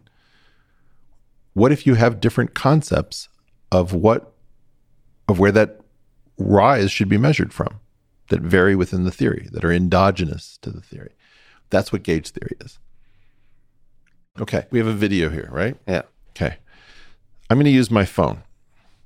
If I want to measure my hand and its slope, this is my attempt to measure it using standard calculus. In other words, the reference level is apparently flat, and I measure the rise above that phone using my hand. Okay? If I want to use gauge theory, it means I can do this, or I can do that, or I can do this, or I can do this, or I could do what I did from the beginning. Okay? At some level, that's what gauge theory is. Now, that is now, I've never heard anyone describe it that way. So while the community may say, well, who is this guy and why does he have the right to talk in public? I'm waiting for somebody to jump out of the woodwork and say, Eric's whole shtick about rulers and protractors leading to a derivative. Derivatives are measured as rise over run above a reference level. The reference level is not fit together. Like, I go through this whole shtick in order to make it accessible. Mm-hmm. I've never heard anyone say it. I'm trying to make Prometheus would like to discuss fire with everybody else. All right, I'm going to just say one thing to close out the earlier line, which is what I think we should have continued with. When you take the naturally occurring spinners, the unadorned spinners, the naked spinners, not on this 14-dimensional manifold, but on something very closely tied to it, which I've called the chimeric tangent bundle. That is the object which stands in for the thing that should have had length and angle on it, but just missed, okay? When you take that object and you form spinners on that and you don't adorn them, so you're still in the single origin story, you get very large spinorial objects upstairs on this 14-dimensional world Y14, which is part of the observers. When you pull that information back from Y14 down to X4, it miraculously looks like the adorned spinners, the festooned spinners, the spinners that we play with in ordinary reality. In other words, the 14-dimensional world looks like a 4-dimensional world plus a 10-dimensional complement. So 10 plus 4 equals 14. That 10-dimensional complement, which is called a normal bundle, generates spin properties, internal quantum numbers that look like the things that give our particles personality, that make, let's say, up quarks and down quarks charged by negative 1/3 or plus 2/3, that kind of stuff, or whether or not, some quarks feel the weak force and other quarks do not. So the X4 generates Y14. Y14 generates something called the chimeric tangent bundle. Chimeric tangent bundle generates unadorned spinners. The unadorned spinners get pulled back from 14 down to 4, where they look like adorned spinners. And we have the right number of them. You thought you needed 3, you only got 2. But then something else that you'd never seen before broke apart on this journey. And it broke into another copy of the thing that you already have 2 copies of. One piece of that thing broke off. So now you have 2 generations plus an imposter 3rd generation, which is, I don't know why we never talk about this possibility in regular physics. And then you've got a bunch of stuff that we haven't seen, which has descriptions. So people always say, does it make any falsifiable predictions? Yes, it does. It says that the matter that you should be seeing next has particular properties that can be read off. Like weak isospin, weak hypercharge, like the responsiveness to the strong force. The one I can't tell you is what energy scale it would happen at. So you can't say if those characteristics can be detected with the current. But it may be that somebody else can. I'm not a physicist. I'm not a quantum field theorist. I don't know how you would do that. The hope for me is that there's some simple explanations for all of it. Lex, should we have a drink? You're having fun. No, I'm trying to have fun with you. You know that. No, there's a bunch of fun things. But you're very serious. To talk about here. Anyway, that was how I got what I thought you wanted, which is, if you think about the fermions as the artists and the bosons as the brushes and the paint, what I told you is that's how we get the artists. What are the open questions for you in this? What are the challenges? So you're not done. Well, there are things that I would like to have in better order. So a lot of people will say, the reason I hesitate on this is I just have a totally different view than the community. So, for example, I believe that general relativity began in 1913 with Einstein and Grossman. Mm-hmm. Now, that was the first of 4 major papers in this line of thinking. To most physicists, general relativity happened when Einstein produced a divergence-free gradient, which turned out to be the gradient of the so-called Hilbert or Einstein-Hilbert action. And from my perspective, that wasn't true. This is that it began when Einstein said, look, this is about differential geometry, and the final answer is going to look like a curvature tensor on one side and matter and energy on the other side. And that was enough. And then he published a wrong version of it, where it was the Ricci tensor, not the Einstein tensor. Then he corrected the Ricci tensor to make it into the Einstein tensor. Then he corrected that to add a cosmological constant. I can't stand that the community thinks in those terms. There's some things about there's a question about which contraction do I use. There's an Einstein contraction. There's a Ricci contraction. They both go between the same spaces. I'm not sure what I should do. I'm not sure which contraction I should choose. This is called a Sheab operator for ship in a bottle in my stuff. You have this big platform in many ways that inspires people's curiosity about physics and mathematics. Right. Now, and I'm one of those people. Well, great. But then you start using a lot of words that I don't understand. And I might know them, but I don't understand. And what's unclear to me, if I'm supposed to be listening to those words, or if this is one of those technical things that's intended for a very small community, or if I'm supposed to actually take those words and start, a multi-year study, not a serious study, but the kind of study when you're interested in learning about machine learning, for example, or any kind of discipline. That's where I'm a little bit confused. So you speak beautifully about ideas. You often reveal the beauty in mathematics, in geometry, and I'm unclear in what are the steps I should be taking. I'm curious. How can I explore? How can I play with something? How can I play with these ideas and enjoy the beauty of not necessarily understanding the depth of a theory that you're presenting, but start to share in the beauty, as opposed to sharing and enjoying the beauty of just the passion with which you speak, which is in itself fun to listen to, but also starting to be able to understand some aspects of this theory that I can enjoy it and start to build an intuition. What the heck we're even talking about? Because you're basically saying we need to throw a lot of our ideas of views of the universe out. And I'm trying to find accessible ways in. Okay. Not in this conversation. No, I appreciate that. So one of the things that I've done is I've picked on one paragraph from Edward Witten. Mm-hmm. And I've said, this is the paragraph. If I could only take one paragraph with me, this is the one I'd take. And it's almost all in prose, not in equations. And he says, look, this is our knowledge of the universe at its deepest level. And he was writing this during the 1980s. And he has 3 separate points that constitute our deepest knowledge.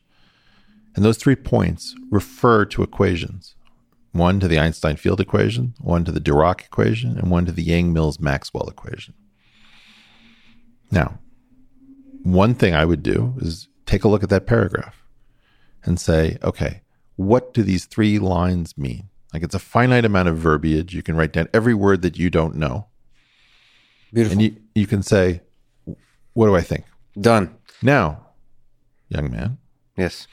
There's a beautiful wall in Stony Brook, New York, built by someone who I know you will interview, named Jim Simons.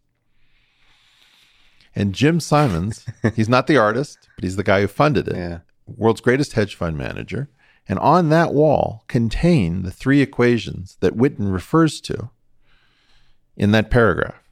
And so that is the transmission from the paragraph or graph to the wall. Now that wall needs an owner's manual, which Roger Penrose has written, called The Road to Reality. Let's call that the tome. Mm-hmm. So this is the subject of the so-called Graph Wall Tome project that is going on in our Discord server and our general group around the Portal community, which is, how do you take something that purports in one paragraph to say what the deepest understanding man has of the universe in which he lives? It's memorialized on a wall, which nobody knows about, which is an incredibly gorgeous piece of art.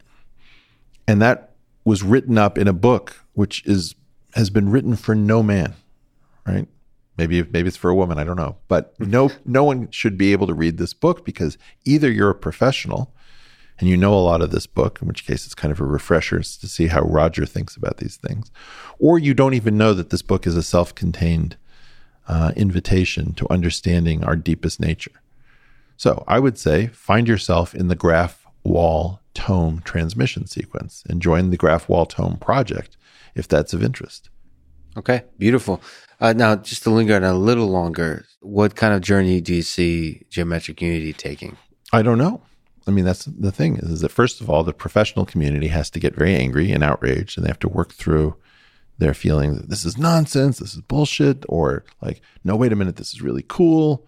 Actually, I need some clarification over here. So there's going to be some sort of weird coming back together process. Are you already hearing murmurings of that? Well, it's very funny. Officially, I've seen very little. So it's perhaps happening quietly. Yeah. You often talk about we need to get off this planet. Yep. Can I try to sneak up on that by asking, what in your kind of view is the difference, the gap between the science of it, the theory, and the actual engineering of building something that leverages the theory to do something? Like, how big is that We don't know. gap? I mean, if you have 10 extra dimensions to play with that are the rulers and protractors of the world themselves, can you gain access to those dimensions? Do you have a hunch? So I don't know. I don't want to get ahead of myself, because you have to appreciate, I can have hunches and I can jaw off. But one of the ways that I'm succeeding in this world is to not bow down to my professional communities, nor to ignore them. Like, I'm actually interested in the criticism. I just want to denature it so that it's not mostly interpersonal and irrelevant.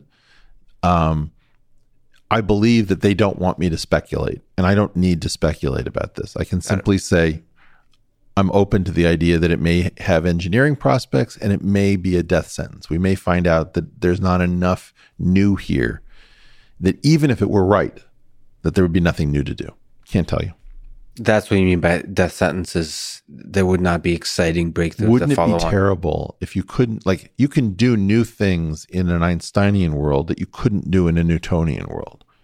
Right. You know, like you have twin paradoxes or Lorentz contraction of length, or any one of a number of new cool things happen in relativity theory that didn't happen for Newton. What if there wasn't new stuff to do at the next and final level? So first of all, that would be quite sad. Yeah. Let me ask a silly question, but we'll say it with a straight face. Impossible. So let me mention Elon Musk. What are your thoughts about? You're more on the physics theory side of things. He's more on the physics engineering side of things in terms of SpaceX efforts. What do you think of his efforts to get off this planet? Well, I think he's the other guy who's semi-serious about getting off this planet. I think there are two of us who are semi-serious about getting off the planet. What do you think about his methodology and yours when you look at them? I don't want to be against Elon, because like I was so excited that like your top video was Ray Kurzweil, and then I did your podcast, and we had some chemistry, so it zoomed up. Yeah. And I thought, okay, I'm going to beat Ray Kurzweil. So just as I'm coming up on Ray Kurzweil, you're like, and now a Lex Fridman special, Elon Musk, and he blew me out of the water. So I don't want to be petty about it. I want to say that I don't, but I am. Yeah. Okay, but here's the funny part. He's not taking enough risk. Like, he's trying to get us to Mars. Imagine that he got us to Mars, the moon, and we'll throw in Titan. Yeah. And nowhere good enough. The diversification level is too low. Now, there's a compatibility. First of all, I don't think Elon is serious about Mars. I think Elon is using Mars as a narrative, as a story, as a dream, to make the moon jealous. To make the I think he's using it as a story to organize us, to reacquaint ourselves with our need for space, our need to get off this planet. It's a concrete thing.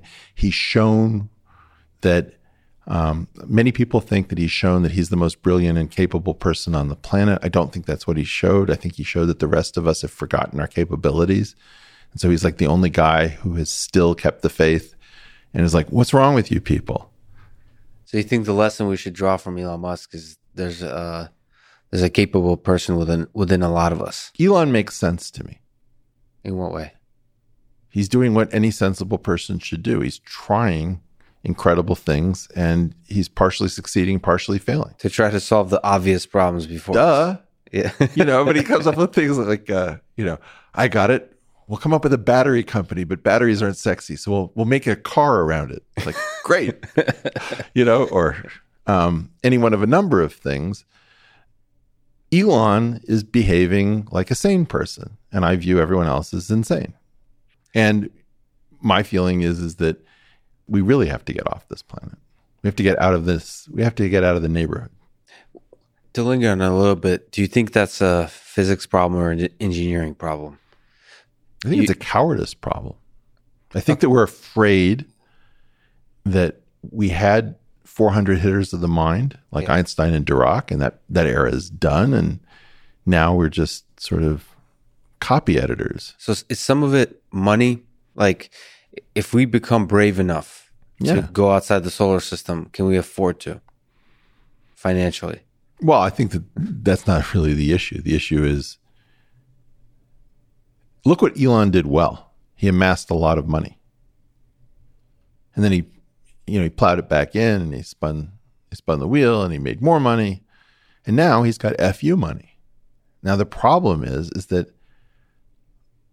a lot of the people who have FU money are not people whose middle finger you ever want to see. I want to see Elon's middle finger.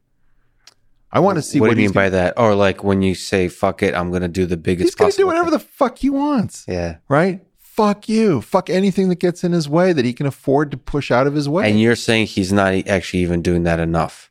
No, he's not going. Please, I'm going to go. Elon's doing fine with his money. I just want him to enjoy himself, have the most, Dionysian. Well, no, but you're saying Mars is playing it safe. He doesn't know how to do anything else. He knows rockets. Yeah. And he might know some physics at a fundamental level. Yeah. I guess, okay, let me go right back to it. How much physics how much brilliant breakthrough ideas on the physics side do you need to get off this planet?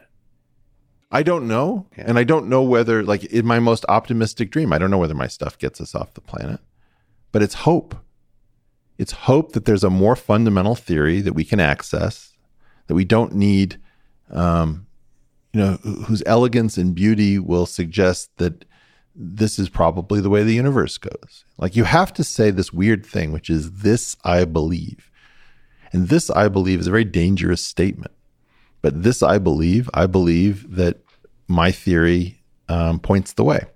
Now, Elon might or might not be able to access my theory. I don't know what he knows. But keep in mind, why are we all so focused on Elon? It's really weird. It's kind of creepy too. Why? He's just the person who's just asking the obvious questions and doing whatever he can. But he makes sense to me. You see, right. Craig Venter makes sense to me. Jim Watson makes sense to me. But we're focusing on Elon because he's somehow is rare. Well, that's the weird thing. Like we've come up with a system that eliminates all Elon from our pipeline. And Elon somehow snuck through when they weren't quality adjusting everything, And this idea of DISC, right? Distributed Idea Suppression Complex. Yeah. Is that what's bringing the Elons of the world down? It's so funny. It's like he's asking Joe Rogan, like, is that a joint? It's like, well, what will happen if I smoke it? What will happen to the stock price? What will happen if I scratch myself in public? What will happen if I say what I think about Thailand or COVID or who knows what? And everybody's like, don't say that. Say this. Go do this. Go do that. Well, it's crazy making. It's absolutely crazy making. And if you think about what we put people through, we need to get people who can use FU money, the FU money they need to insulate themselves from all of the people who know better. Because my nightmare is that why did we only get one Elon? What if we were supposed to have thousands and thousands of Elons? And the weird thing is, like, this is all that remains. You're looking at like Obi-Wan and Yoda, and it's like this is all that's left after Order 66 has been executed. And that's the thing that's really upsetting to me is we used to have Elon's 5 deep, and then we could talk about Elon in the context of his cohort. But this is like, if you were to see a giraffe in the Arctic with no trees around, you'd think, why the long neck? What a strange sight, How do we get more Elons? How do we change the... So I think that we know MIT and Harvard. So maybe returning to our previous conversation, my sense is that the Elons of the world are supposed to come from MIT and Harvard. Right. And how do you change... Let's think of one that MIT sort of killed. Have any names in mind? Aaron Swartz leaps to my mind. Yeah. Okay. Are we, MIT, supposed to shield the Aaron Schwartzes from, I don't know, journal publishers, or are we supposed to help the journal publishers so that we can throw 35-year sentences in his face or whatever it is that we did that depressed him? Okay, so here's my point. Yeah. I want MIT to go back to being the home of Aaron Swartz. And if you want to send Aaron Swartz to a state where he's looking at 35 years in prison or something like that, you are my sworn enemy. You are not MIT. Yeah. You are the traitorous, irresponsible, middle-brow, pencil-pushing, green eye shade fool that needs to not be in the seat at the presidency of MIT, period, the end. Get the fuck out of there and let one of our people sit in that chair. And the thing that you've articulated is that the people in those chairs are not the way they are because they're evil or somehow morally compromised. Is that it's just that's the distributed nature. Is that there's some kind of aspect of the system these that's are people who wed themselves to the system. They adapt every instinct. And the fact is that they're not going to be on Joe Rogan smoking a blunt. Let me ask a silly question. Do you think institutions generally just tend to become that? No. We get some of the institutions. We get Caltech. Here's what we're supposed to have. We're supposed to have Caltech. We're supposed to have Reed. We're supposed to have Deep Springs. We're supposed to have MIT. We're supposed to have a part of Harvard. And when the sharp elbow crowd comes after the sharp mind crowd, we're supposed to break those sharp elbows and say, don't come around here again. So what are the weapons that the sharp minds are supposed to use in our modern day? So to reclaim MIT, what's the future? Are you kidding me? First of all, assume that this is being seen at MIT.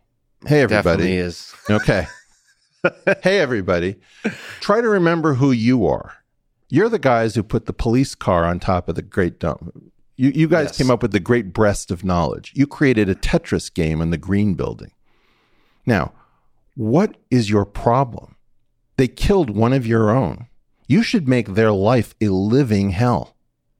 You should be the ones who keep the memory of Aaron Swartz alive and all of those hackers and all of those mutants. You know, it's like, it's either our place or it isn't. And if we have to throw 12 more pianos off of the roof, right? If Harold Edgerton was taking those photographs, with slow-mo back in the 40s, if Noam Chomsky is on your faculty, what the hell is wrong with you kids? You are the most creative and insightful people, and you can't figure out how to defend Aaron Swartz? That's on you guys.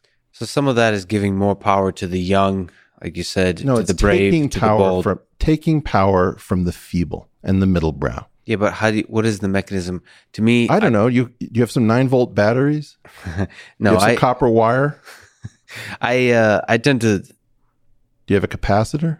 I tend to believe you have to create an alternative and make the alternative so much better that it makes MIT obsolete unless they change.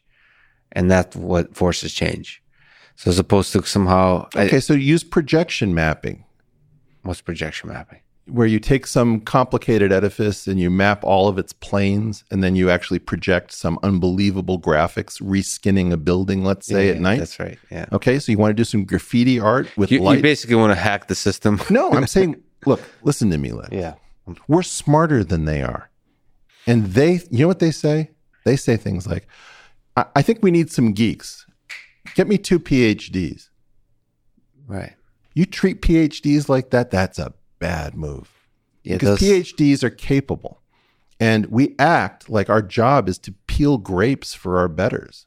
Yeah, that's a strange thing. And you speak about it very eloquently. It's how we treat basically the greatest minds in the world, which is like at their prime, which is PhD students. Like that, we pay them nothing. I'm done with it. Yeah. Right? We got to take what's ours. So take back MIT. Become ungovernable. Become ungovernable. And by the way, when you become ungovernable, don't do it by throwing food. Don't do it by pouring salt on the lawn like a jerk. Do it through brilliance, because what you, Caltech and MIT can do, and maybe Rensselaer Polytechnic or Worcester Polytech, I don't know, Lehigh. God damn it, what's wrong with you technical people? You act like you're a servant class.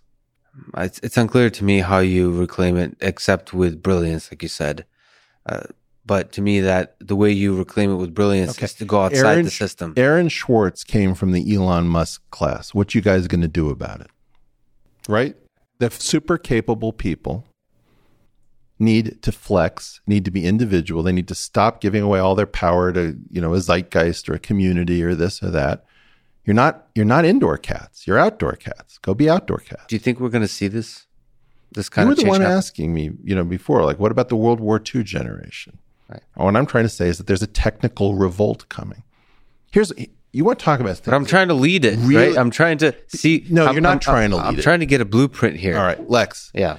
How angry are you about our country pretending that you and I can't actually do technical subjects so that they need an army of kids coming in from 4 countries in Asia?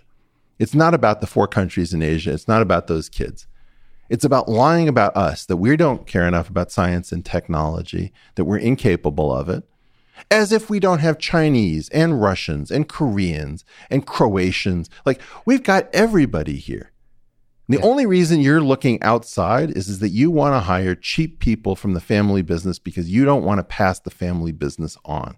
And you know what? You didn't really build the family business. It's not yours to decide. You, the boomers, and you, the silent generation, you did your bit, but you also fouled a lot of stuff up. And you're custodians. You are caretakers. You were supposed to hand something. What you did instead was to gorge yourself on cheap foreign labor, which you then held up as being much more brilliant than your own children, which was never true. See, but I'm trying to understand how we create a better system without anger, without revolution. No, not by kissing and hugs but by, I don't understand within MIT what the mechanism of building a better MIT is. We're not going to pay Elsevier. Aaron Schwartz was right. JSTOR is an abomination. But why? Who within MIT, who within institutions is going to do that when, just like you said, the people who are running the show are more senior? I don't know. Get Frank Wilczek to speak out. So it's basically individuals that step up. One of the surprising things about Elon is that one person can inspire so much. He's got academic freedom. It just comes from money. I don't agree with that. That you think money? Okay, so yes, certainly. Sorry, and testicles. Yes, right? But I think that testicles is more important than money, right? Or guts. I think I do agree with you. You speak about this a lot, that because the money in the academic institutions has been so constrained that people are misbehaving in horrible ways. Yes, but I don't think that if we reverse that and give a huge amount of money, people will all of a sudden behave well. I think it also takes guts. No, you need to give people security. Security, yes. Like, you need to know that you have a job on Monday, when on Friday you say, I'm not so sure I really love diversity and inclusion. And somebody's like, wait, what? You didn't love diversity? We had a statement on diversity and you wouldn't sign? Are you against the inclusion part, or are you against diversity? Do you just not like people like you? You're like, actually, that has nothing to do with anything. You're making this into something that it isn't. I don't want to sign your goddamn stupid statement, and get out of my lab, right? Get out of my lab. It all begins from the middle finger. Get out of my lab. The administrators need to find other work. Yeah. Listen, I agree with you, and I hope to seek your advice and wisdom as we change this, because I'd love to see. I will visit you in prison if that's what you're asking. I think prison is great. You get a lot of reading done and good working out. Well, let me ask something I brought up before is the Nietzsche quote of, beware that when fighting monsters, you yourself do not become a monster.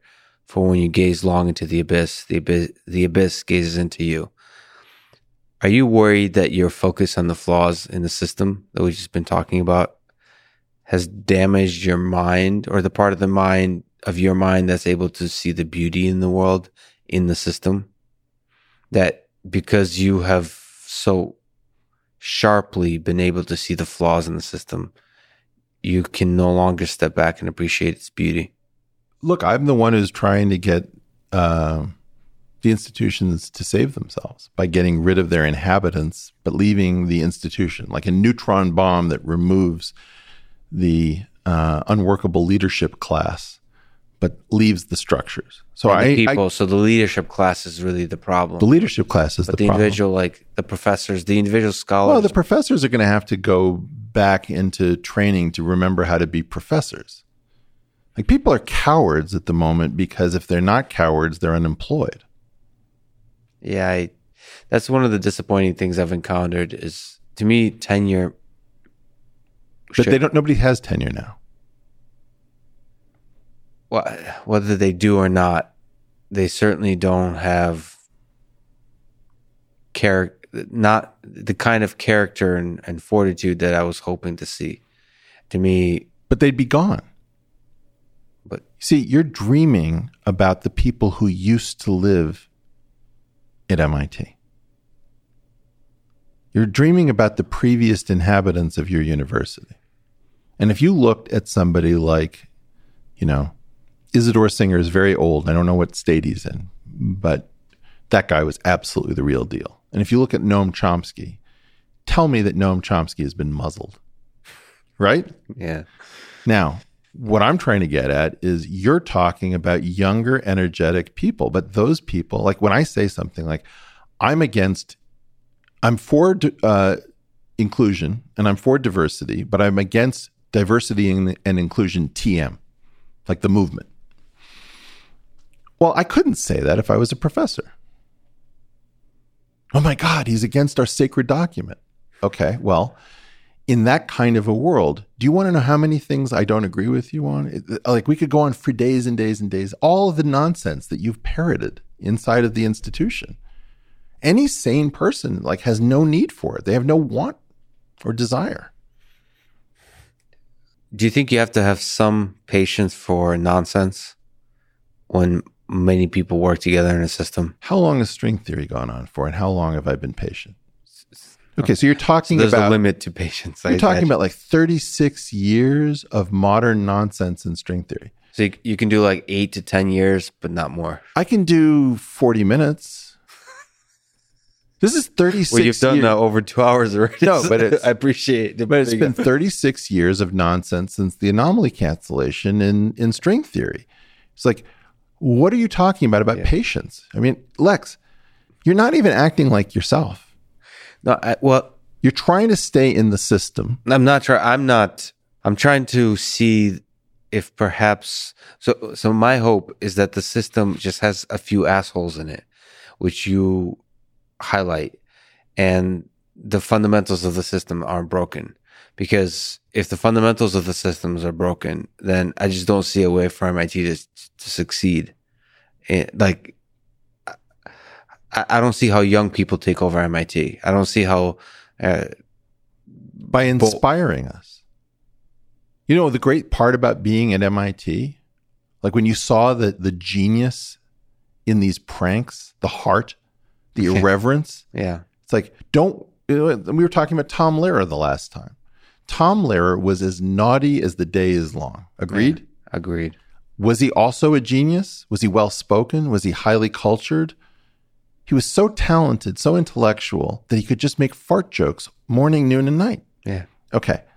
Well, in part, the right to make fart jokes, the right to, for example, put a functioning phone booth that was ringing on top of the Great Dome at MIT has to do with we are such badasses that we can actually do this stuff. Well, don't tell me about it anymore. Go break the law. Go break the law in a way that inspires us and makes us not want to prosecute you. Break the law in a way that lets us know that you're calling us out on our bullshit, that you're filled with love, and that our technical talent has not gone to sleep. It's not incapable. And if the idea is that you're going to dig a moat around the university and fill it with tiger sharks, that's awesome. because I don't know how you're going to do it. But if you actually manage to do that, I'm not going to prosecute you under reckless endangerment. Yeah. That's beautifully put. I hope first of all, they'll listen. I hope young people at MIT will take over in this kind of way. In the introduction to your podcast episode on Jeffrey Epstein, you give to me a really moving story, but unfortunately for me, too brief, about your experience with a therapist and a lasting terror that permeated your mind. Can you go there? Can you tell? I don't think so. I mean, I appreciate what you're saying. I said it obliquely. I said enough. There are bad people who cross our paths, and the current vogue is to say, oh, I'm a survivor. I'm a victim. I can do anything I want. This is a broken person, and I don't know why I was sent to a broken person as a kid. And to be honest with you, I also felt like in that story, I say that I was able to say no, and this was like the entire weight of authority, and he was misusing his position. And I was also able to say no. What I couldn't say no to was having him re-inflicted in my life. Right, so you were sent back a second time. I tried to complain about what had happened, and I tried to do it in a way that did not immediately cause horrific consequences to both this person and myself, because we don't have the tools to deal with sexual misbehavior. We have nuclear weapons. We don't have any way of saying, this is probably not a good place or a role for you at this moment as an authority figure, and something needs to be worked on. So in general, when we see somebody who is misbehaving in that way, our immediate instinct is to treat the person as, Satan. And we understand why. We don't want our children to be at risk. Now, I personally believe that I fell down on the job and did not call out the Jeffrey Epstein thing early enough because I was terrified of what Jeffrey Epstein represents. And this recapitulated the old terror trying to tell the world this therapist is out of control. And when I said that, the world responded by saying, well, you have 2 appointments booked and you have to go for the second one. So I got re-inflicted into this office on this person who was now convinced that I was about to tear down his career and his reputation. It might have been on the verge of suicide for all I know. I don't know. But he was very, very angry. And he was furious with me that I had breached a sacred confidence of his office. What kind of ripple effects does that have? Has that had through the rest of your life? The absurdity and the cruelty of that. I mean, there's no sense to it. Well, see, this is the thing people don't really grasp, I think. There's an academic who I got to know many years ago named Jennifer Freud, who has a theory of betrayal, which she calls institutional betrayal.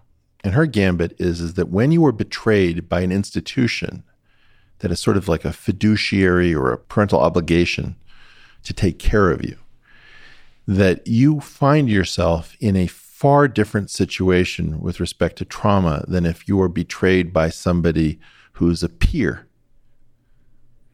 And so I think that in my situation, I kind of repeat a particular dynamic with authority. I come in not following all the rules, trying to do some things, not trying to do others, blah, blah, blah. And then I get into a weird relationship with authority. And so I have more experience with what I would call institutional betrayal. Now, the funny part about it is that when you don't have masks or PPE in a influenza-like pandemic and you're missing ICU beds and ventilators, that is ubiquitous institutional betrayal. So I believe that in a weird way, I was very early.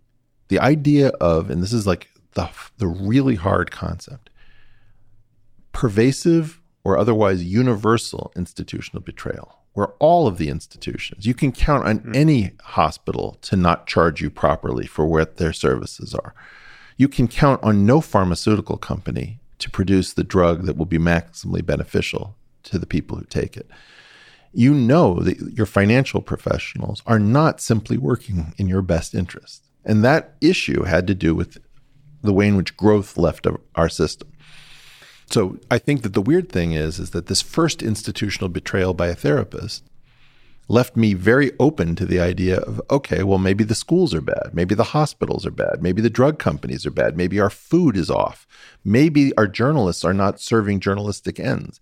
And that was what allowed me to sort of go all the distance and say, I wonder if our problem is that something is causing all of our sense-making institutions to be off.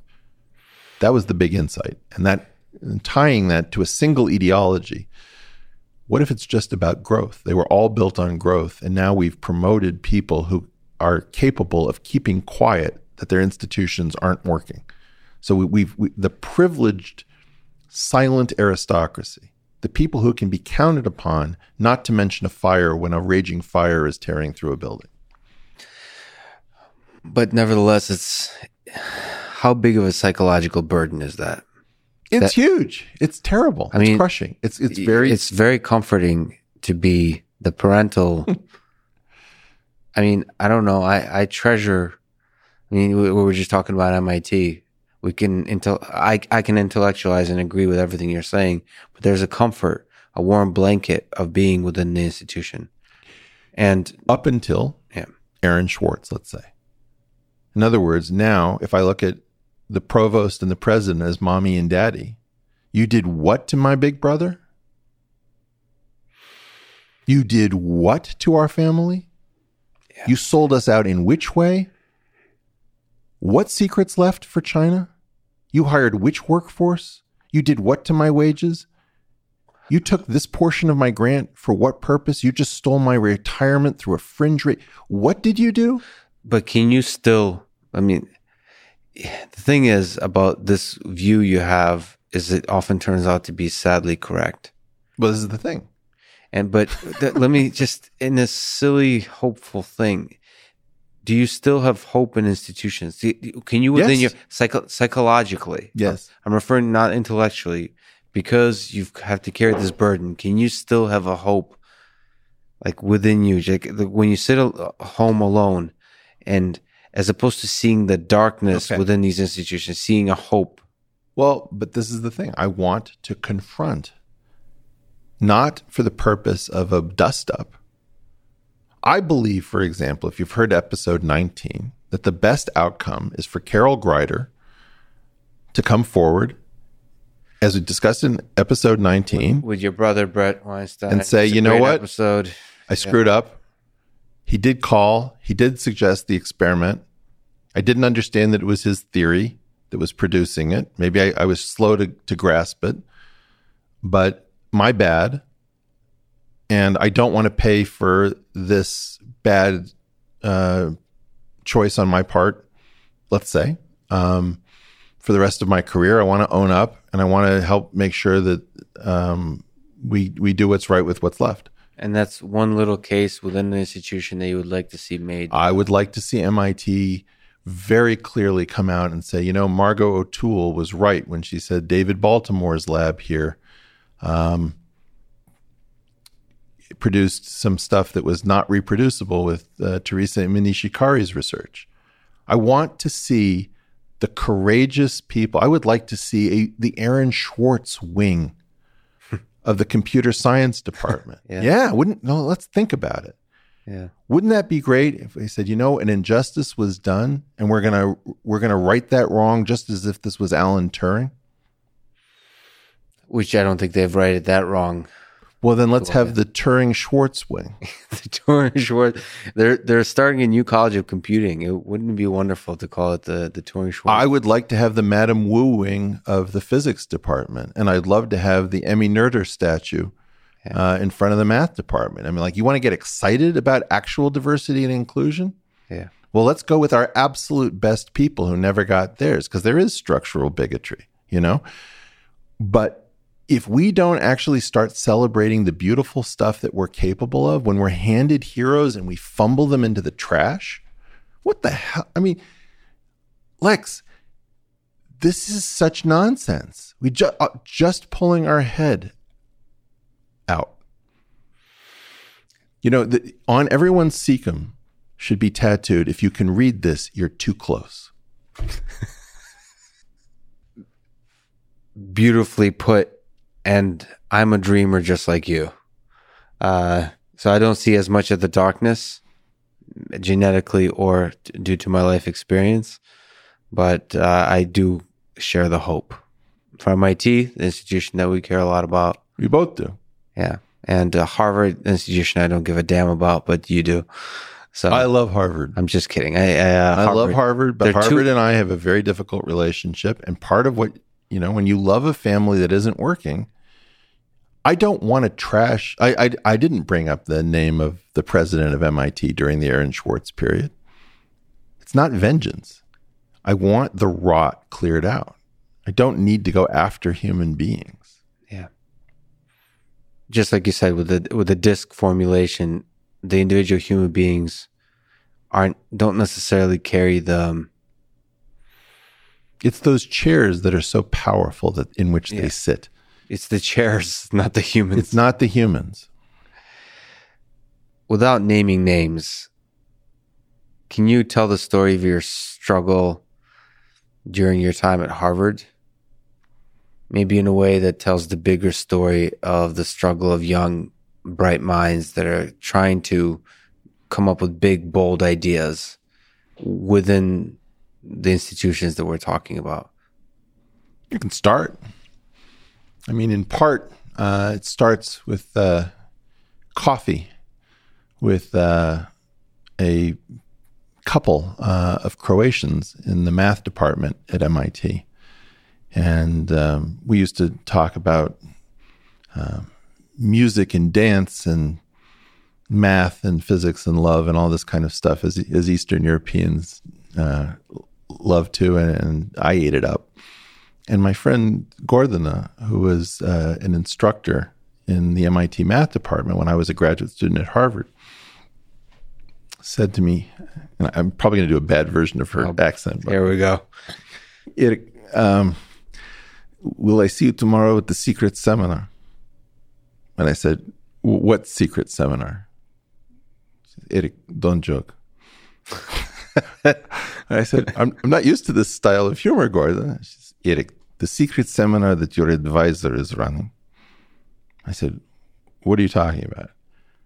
Ha, ha, ha. Your advisor is running a secret seminar on this aspect. I think it was like the Chern-Simons invariant. I'm not sure what the topic was again, but she gave me the room number and the time, and she was like not cracking a smile. I've never known her to make this kind of a joke. And I thought this was crazy. And I was trying to have an advisor. I didn't want an advisor, but people said you have to have one. So I took one. And I went to this room at like 15 minutes early, and there was not a soul inside it. And it was outside of the math department. And it was still in the same building, the Science Center at Harvard. And I sat there and I let 5 minutes go by. I let 7 minutes go by, 10 minutes go by. There was nobody. I thought, okay, so this was all an elaborate joke. And then like 3 minutes to the hour, this graduate student walks in and like sees me and does a double take. And then I start to see the professors in geometry and topology start to file in. And everybody's like very disconcerted that I'm in this room. And finally, the person who was supposed to be my advisor walks in to the seminar and sees me and goes white as a ghost. And I realized that the secret seminar is true, that the department is conducting a secret seminar on the exact topic that I'm interested in, not telling me about it, and that these are the reindeer games that the Rudolphs of the department are not invited to. And so then I realized, okay, I did not understand it. There's a parallel department. And that became the beginning of an incredible odyssey, in which I came to understand that the game that I had been sold about publication, about blind refereeing, about openness and scientific transmission of information was all a lie. I came to understand that at the very top, there's a second system that's about closed meetings and private communications and agreements about citation and publication that the rest of us don't understand. And that in large measure, that is the thing that I won't submit to. And so when you ask me questions like, well, why wouldn't you feel good about, talking to your critics? Or why wouldn't you feel? The answer is, oh, you don't know. Like if you stay in a nice hotel, you don't realize that there's an entire second structure inside of that hotel where like there's usually a workers' cafe in a resort complex that isn't available to the people who are staying in the hotel. And then there are private hallways inside the same hotel that are parallel structures. So that's what I found, which was, in essence, just the way you can stay hotels your whole life and not realize that inside of every hotel is a second structure that you're not supposed to see as the guest. There is a second structure inside of academics that behaves totally differently with respect to how people get dinged, how people get their grants taken away, how this person comes to have that thing named after them. And by pretending that we're not running a parallel structure, I have no patience for that anymore. So I got a chance to see how hardball is really played at Harvard. And I'm now eager to play hardball back with the same people who played hardball with me. Let me ask two questions on this. So one, do you think it's possible? So I call those people assholes. That's the technical term. Do you think it's possible that that's just not the entire system, but a part of the system? Sort of that you can navigate, you can swim in the waters and find the groups of people who do aspire to. The guy who rescued my PhD was one of the people who filed in to the secret seminar. Right, but are there people who are outside of this? Right, is he an asshole? Well, yes, it was a bad. No, but I'm trying to make this point, which is this isn't my failure to correctly map these people. It's yours. Well, you have a simplification that isn't going to work. I think, asshole is the wrong term. I would say lacking of character. And what would you have had these people do? Why did they do this? Why have a secret seminar? I don't understand the exact dynamics of a secret seminar, but I think the right thing to do is to see individuals like you. There might be a reason to have a secret seminar, but they should detect that an individual like you, a brilliant mind who's thinking about certain ideas, could be damaged by this. I don't think that they see it that way. The idea is we're going to sneak food to the children we want to survive. Yeah, so that's highly problematic, and there should be people within that room. But I'm trying to say, this is the thing, the ball that is thrown but won't be caught. The problem is they know that most of their children won't survive. And they can't say that. I see. Sorry to interrupt. You mean that the fact that the whole system is underfunded, that they naturally have to pick favorites?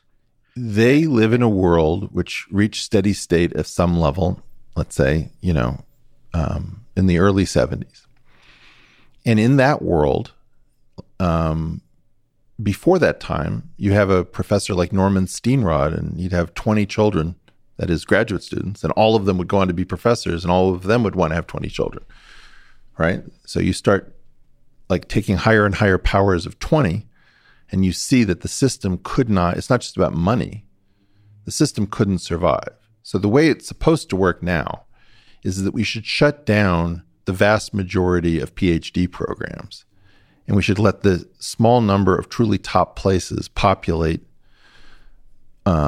mostly teaching and research departments that aren't PhD producing. We don't want to do that because we use PhD students as a labor force. So the whole thing has to do with growth, resources, dishonesty. And in that world, you see all of these adaptations to a ruthless world where the key question is, where are we going to bury this huge number of bodies of people who don't work out? So my problem was I wasn't interested in dying. So you clearly highlight that there's aspects of the system that are broken, but as an individual,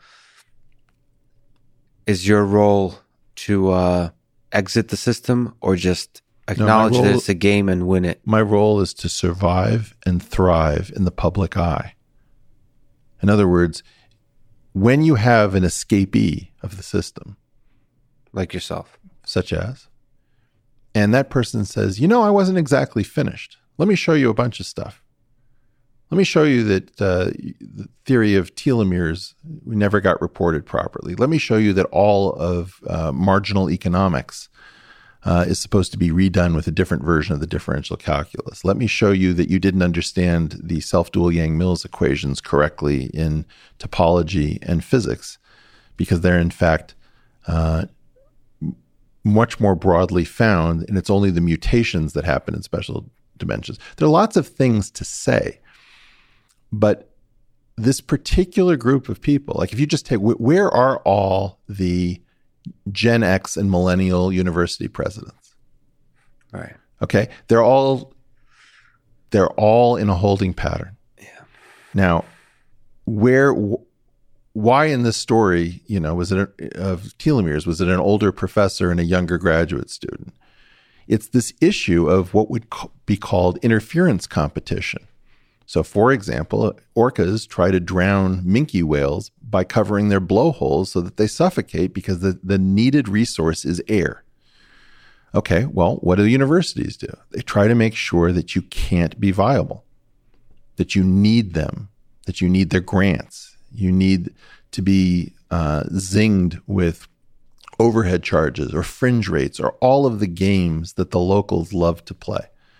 Well, my point is, okay, what's the cost of this? How many people died as a result of these interference competition games? When you take somebody like Douglas Prasher, who did green fluorescent protein, and he drives a shuttle bus, right? Because his grant runs out, and he has to give away all of his research, and all of that research gets a Nobel Prize, and he gets to drive a shuttle bus for $35,000 a year. What do you mean by died? You mean their career, their dreams, their the whole they're as an academic, Doug Prasher was dead for a long period of time. Okay, so as a person who's escaped the system, can't you at this, because you also have in your mind a powerful theory that may turn out to be useful, maybe not. Let's hope. Can't you also play the game enough, like with the children, so like publish? But also, if you told me that this would work, really what I want to do, you see, is I would love to revolutionize a field with an H index of 0. Like we have these proxies that count how many papers you've written, how cited are the papers you've written.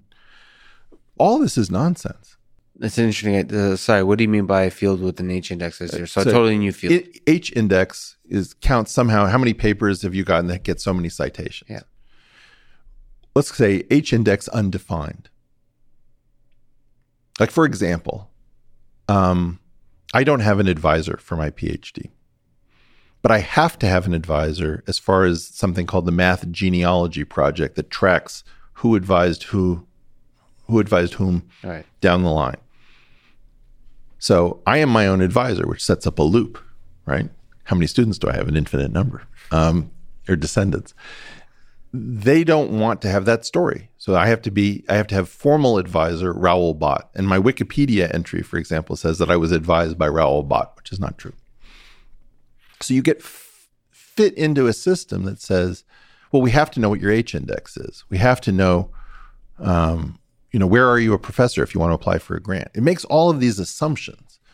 What I'm trying to do is, in part, to show all of this is nonsense. This is proxy BS that came up in the institutional setting.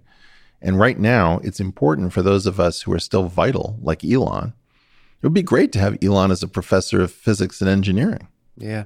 right? It seems ridiculous to say, but Yeah, just as a shot in the arm. Yeah. You know, like, it'd be great to have Elon at Caltech, even one day a week. Yeah. One day a month.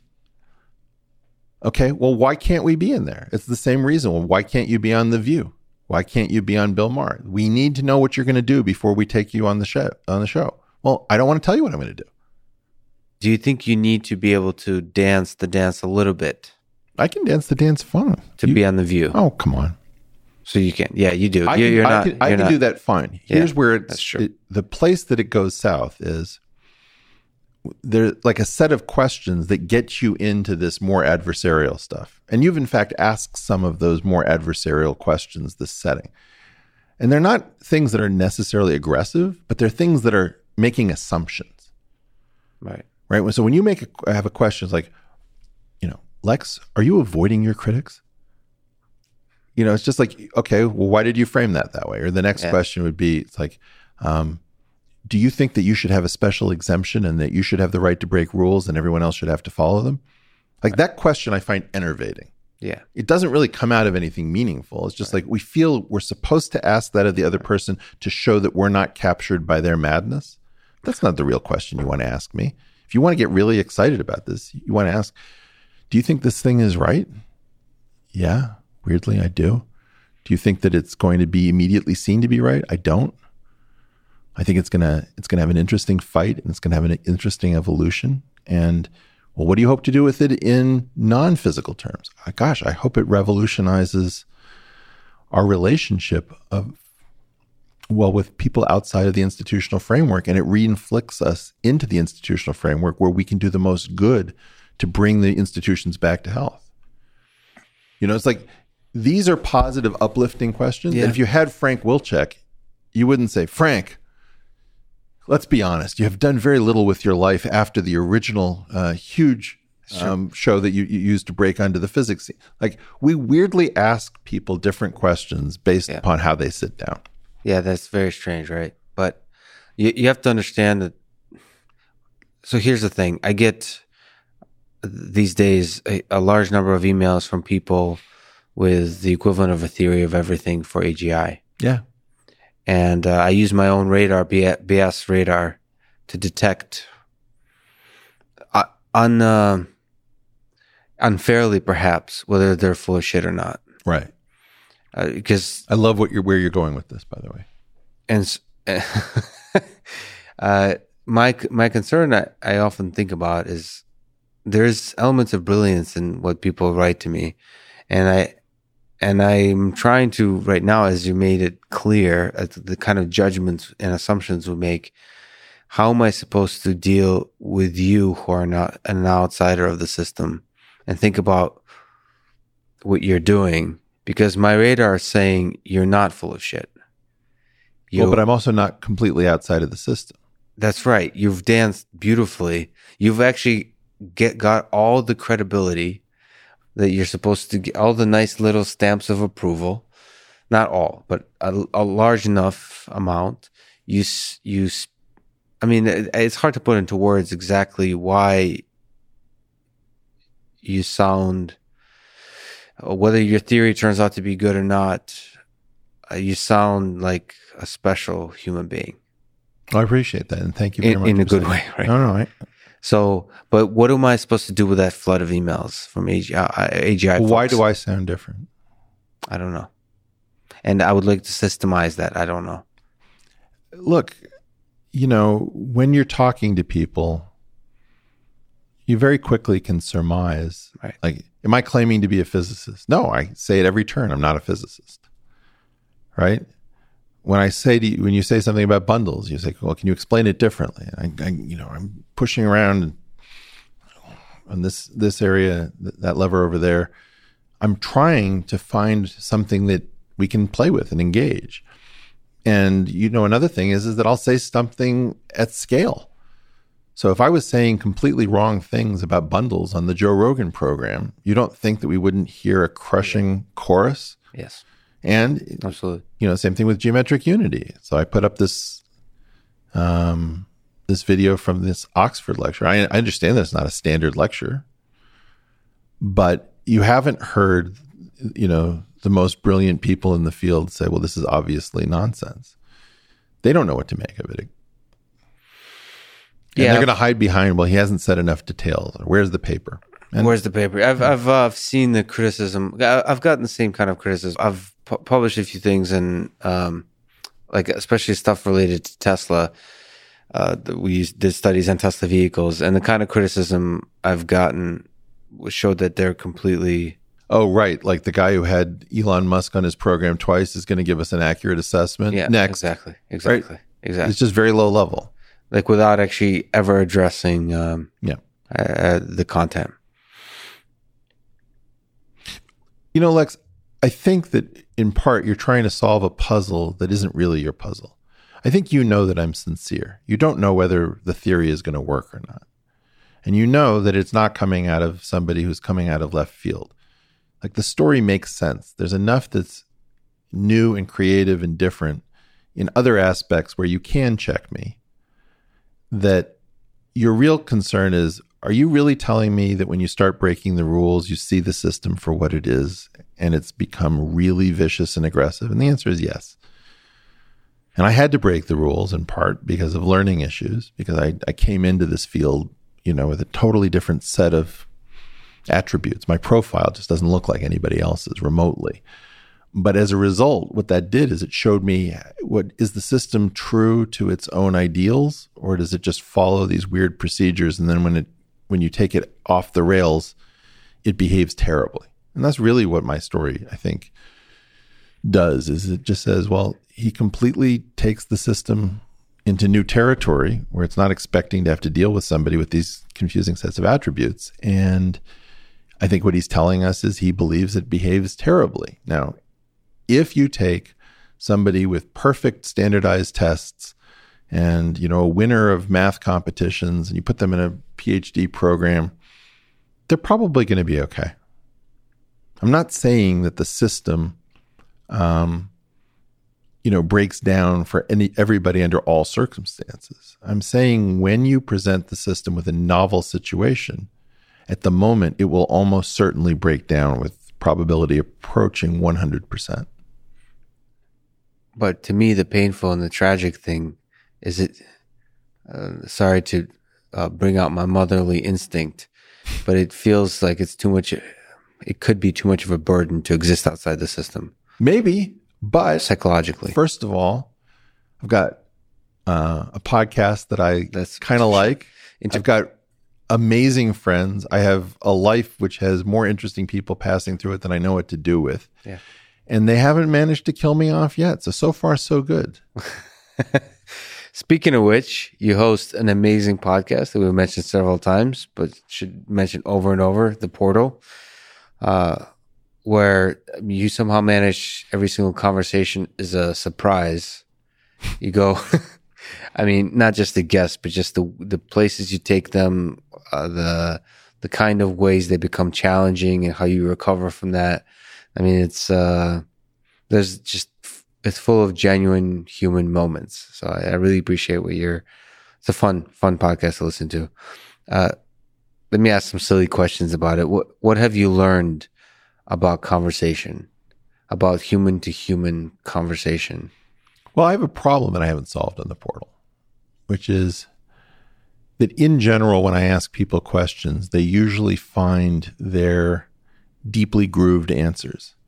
And I'm not so interested in all of the deeply grooved answers. And so there's a complaint, which I'm very sympathetic to, actually, that I talk over people, that I won't sit still for the answer. And I think that that's weirdly sort of correct. It's not that I'm not interested in hearing other voices. It's that I'm not interested in hearing the same voice on my program that I could have gotten on somebody else's. And I haven't solved that well. So I've learned that I need a new conversational technique where I can keep somebody from finding their comfortable place and yet not be the voice talking over that person. Yeah, it's funny. I can sense, like your conversation with Brett, I can sense you detect that the line he's going down is, how it's going to end. and you think it's a useless line, so you'll just stop it right there and you take them into the direction that you think it should go. But that requires interruption. Well, and it does so far. I haven't found a better way. I'm looking for a better way. It's not like I don't hear the problem. I do hear the problem. I haven't solved the problem. And, on the Brett episode, I was insufferable. It was very difficult to listen to. It was so overbearing. But on the other hand, I was right. It's like... It's funny. You keep saying that, but I didn't find it... Maybe because I heard brothers. Like I heard a big brother. Yeah, it was pretty bad. Really? I think so. I didn't think it was bad at all. Well, a lot of people found it insufferable. Interesting. And I think it also has to do with the fact that this has become a frequent experience. I have several shows where somebody who I very much admire and think of as courageous, I'm talking with them, maybe we're friends, and they sit down on the show and they immediately become this fake person. Like 2 seconds in, they're sort of saying, well, I don't want to be too critical or too harsh. I don't want to name any names. I don't want to this. He's like, okay, I'm going to put my listeners through 3 hours of you being sweetness and light. Yeah. Like at least give me some reality, and then we can decide to shelve the show and never let it hear, the call of freedom in the bigger world. But I've seen you break out of that a few times. I've seen you be successful with it. I forgot the guest, but she was dressed with where at the end of the episode you had an argument about Brett. I forgot. Oh, Agnes Collard. Yeah, Agnes Collard. Agnes Collard, the philosopher at the University of Chicago. Yeah, you've continuously broken out of her. You guys went, you seem pretty genuine. I like her. I'm completely ethically opposed to what she's ethically for.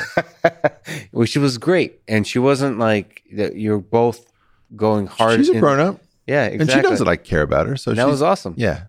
But you're saying that some people are difficult to break out that way. It's just that, she was bringing the courage of her convictions. Yeah. She was sort of defending the system. And I thought, wow, that's a pretty indefensible system that you're defending. But that's great, though. She's doing that, isn't it? I mean... It made for an awesome... I think it's very informative for the world. Yes. You just hated... I just can't stand the idea that somebody says, well, we don't care who gets paid or who gets the credit as long as we get the goodies, because that seems like insane. Have you ever been afraid leading into a conversation? Gary Kasparov. Really? By the way, I mean, I know I'm just a fan taking requests. But I started the beginning in Russian, and in fact, I used one word incorrectly. Is that terrible? It was pretty good. It's pretty good Russian. What was terrible is I think he complimented you, right? No. Did he compliment you or was that me? Did he compliment you on your Russian? Well, he said almost perfect Russian. Yeah, like he was full of shit. That was not great Russian, but that was not great Russian. That was great. That was hard. You tried hard, which is what matters. That is so insulting. I hope so. But I do hope you continue. It felt like, I don't know how long it went. It might have been like a 2-hour conversation, but it felt, I hope it continues. Like, I feel like you have many more conversations with Gary. Yeah. I would love to hear. There's certain conversation I would just love to hear much longer. He's coming from it's this issue about needing to overpower people in a very dangerous world. And so Gary has that need. Yeah, he was interrupting you. It was an interesting dynamic. It was an interesting dynamic. Two Weinsteins going at. Two powerhouse egos, brilliant. No, don't say egos. Minds. Spirits. Minds. You don't have an ego. You're the most humble person I know. Is that true? No, that's a complete lie. Do you think about your own mortality, death? Sure. Are you afraid of death? I released a theory during something that can kill older people. Sure. Oh, is there of course a little bit of a parallel there? Of course. I don't want it to die with me.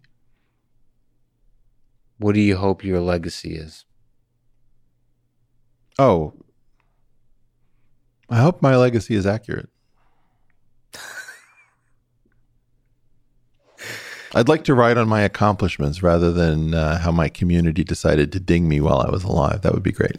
What about if it was significantly exaggerated? I don't want it. You want it to be accurate.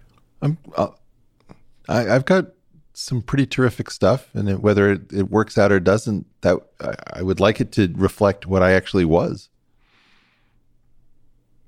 I'll settle for accurate.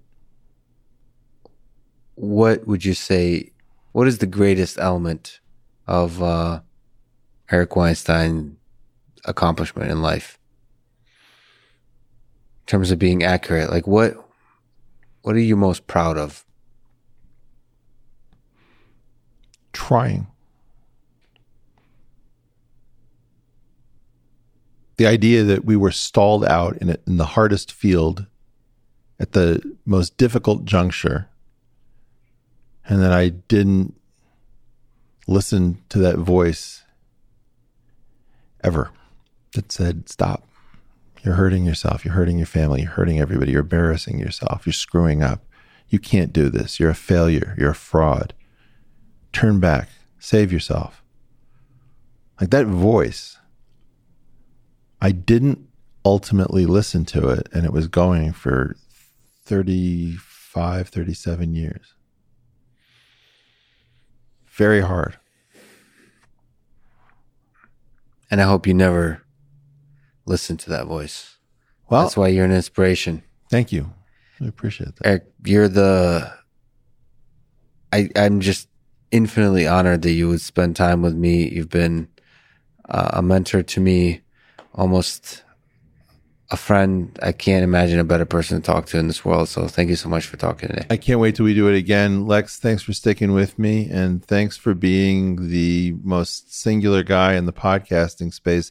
In terms of all of my interviews, I would say that the last one I did with you, many people feel was my best, and it was a non-conventional one. So whatever it is that you're bringing to the game, I think everyone's noticing, and keep at it. Thank you. Thanks for listening to this conversation with Eric Weinstein, and thank you to our presenting sponsor, Cash App. Please consider supporting the podcast by downloading Cash App and using code LEXPODCAST. If you enjoy this podcast, subscribe on YouTube, review it with 5 stars on Apple Podcasts, support it on Patreon, or simply connect with me on Twitter at Lex Friedman. And now, let me leave you with some words of wisdom from Eric Weinstein's first appearance on this podcast. Everything is great about war, except all the destruction. Thank you for listening, and hope to see you next time.